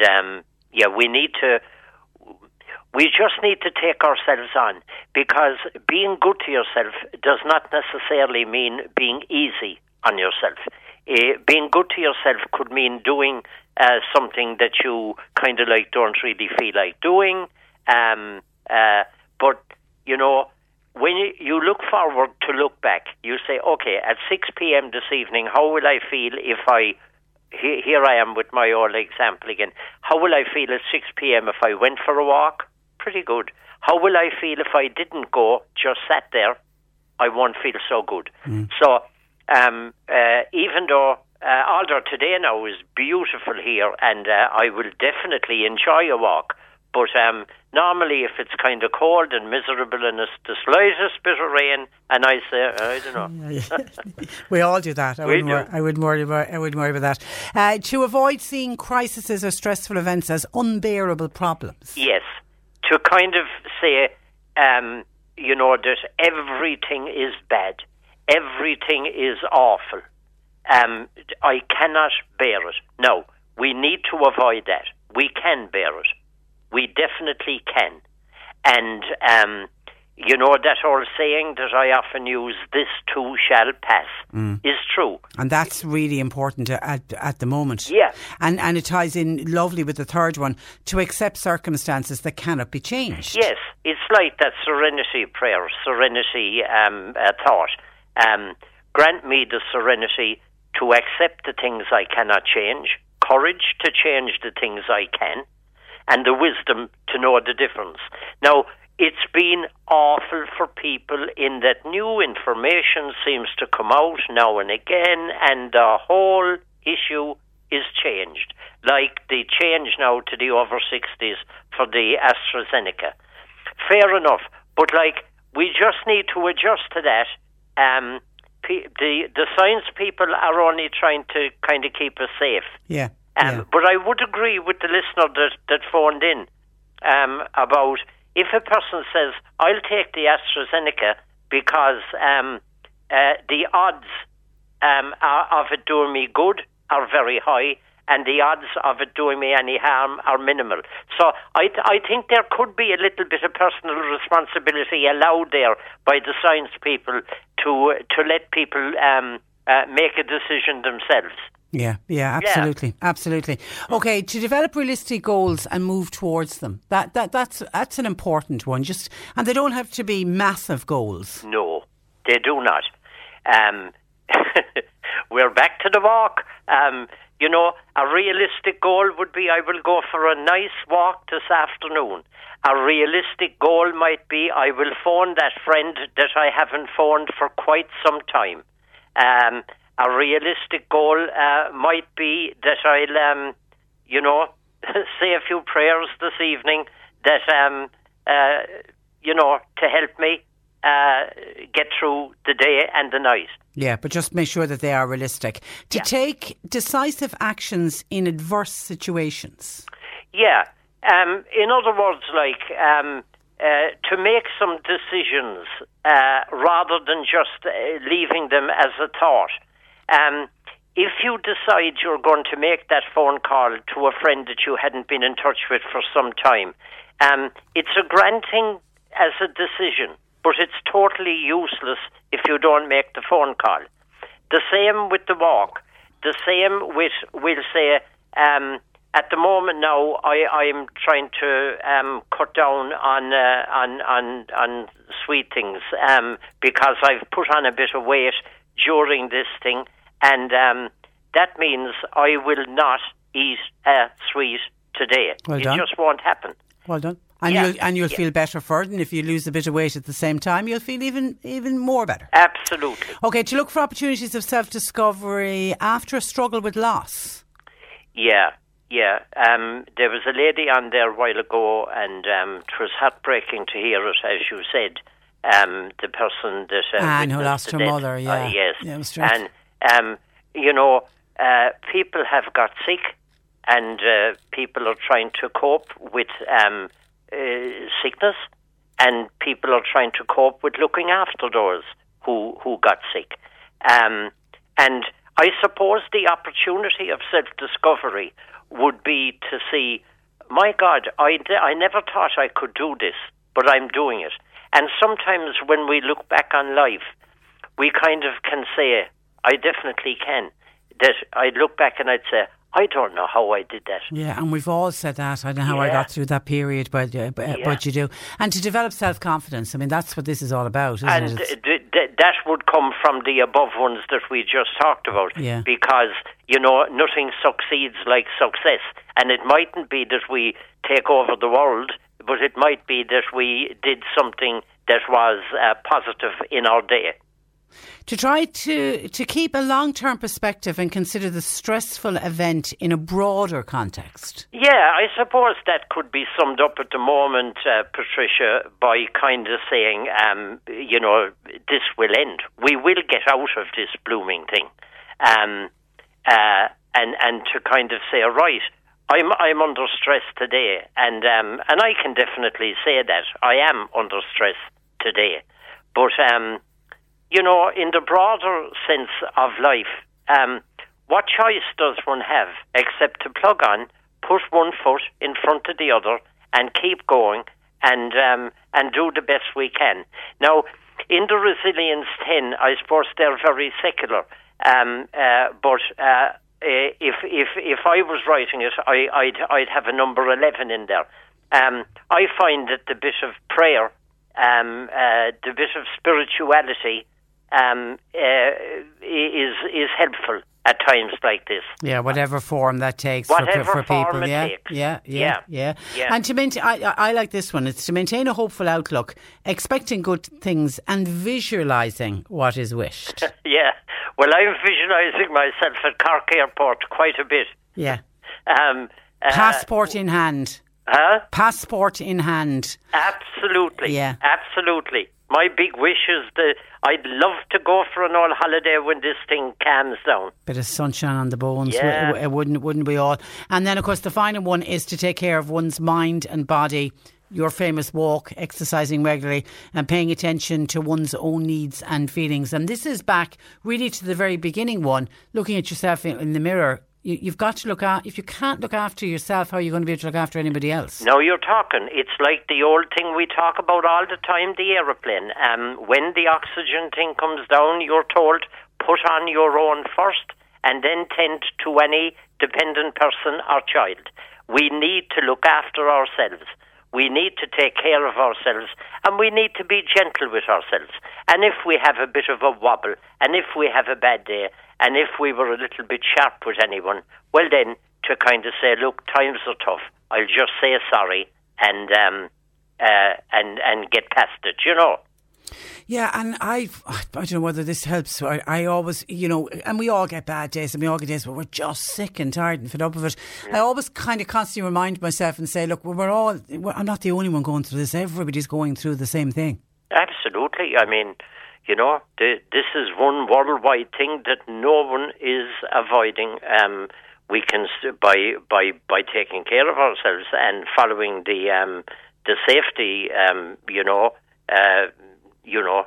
the social distancing, the washing the hands, etc., wearing the mask.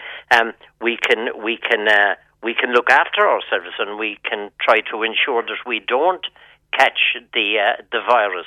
But it's worldwide. I mean, whether you're in Russia, whether you're in America, whether you're in India, whether you're in Ireland, it can really, really be said this time, we are all in this together, whether we like it or not. Yeah, and it's one of the points that the leading scientists make. We're not all out of it until we're all out of it. And that's why we've got to be careful about when it comes to greed, about grabbing all the vaccines. Yeah.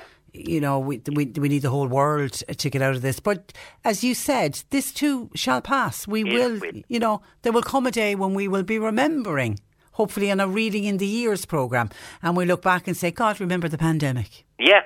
Yeah, and we will really, really, really appreciate the things that we took for granted.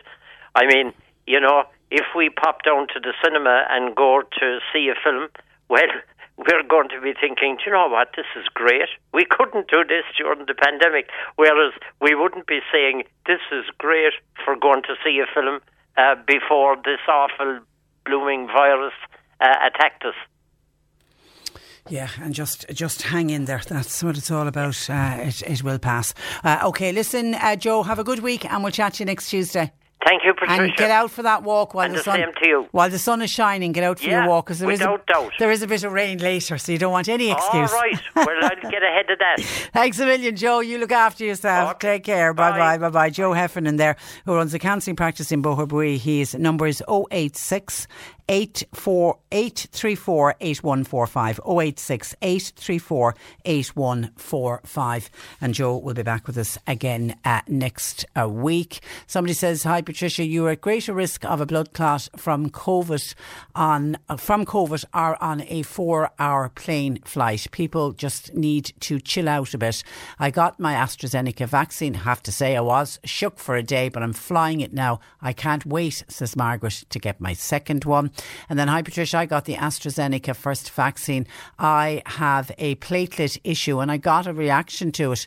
It was like my body shut down. I couldn't move, couldn't breathe, and I'm still feeling the effects, so I'm sceptical to take the second dose. Well, you're somebody who needs to absolutely highlight what has happened to you after the first vaccine, and the experts will tell you what to do. Okay, that's where I leave it there for today. Thanks to everybody who contributed to the show today. Thanks to everybody who took time out to send calls and comments. John Paul produced. We're back with you tomorrow at 10 until then. Patricia Mester, very good afternoon. Mind yourself. Cork Today on C103 with Sean Cusack Insurance's Kinsale, now part of McCarthy Insurance Group. For motor, home, business, farm, life and health insurance, cmig.ie. A lot can happen in the next 3 years. Like a chatbot may be your new best friend. But what won't change? Needing health insurance. United Healthcare Tri-Term Medical Plans are available for these changing times. Underwritten by Golden Rule Insurance Company, they offer budget-friendly, flexible coverage for people who are in between jobs or missed open enrollment. The plans last nearly 3 years in some states, with access to a nationwide network of doctors and hospitals. So for whatever tomorrow brings, United Healthcare Tri-Term Medical Plans may be for you. Learn more at uh1.com. Planning for your next trip? Elevate your travel style with Quince. Quince has all the jet-setting essentials you'll want for your next getaway, like European linen, premium luggage options, buttery soft Italian leather bags, and so much more. And is all priced at 50 to 80% less than similar brands. Plus, Quince only works with factories that use safe and ethical manufacturing practices. Pack your bags with high-quality essentials you'll be wearing for vacations to come with Quince. Go to quince.com/pack for free shipping and 365-day returns.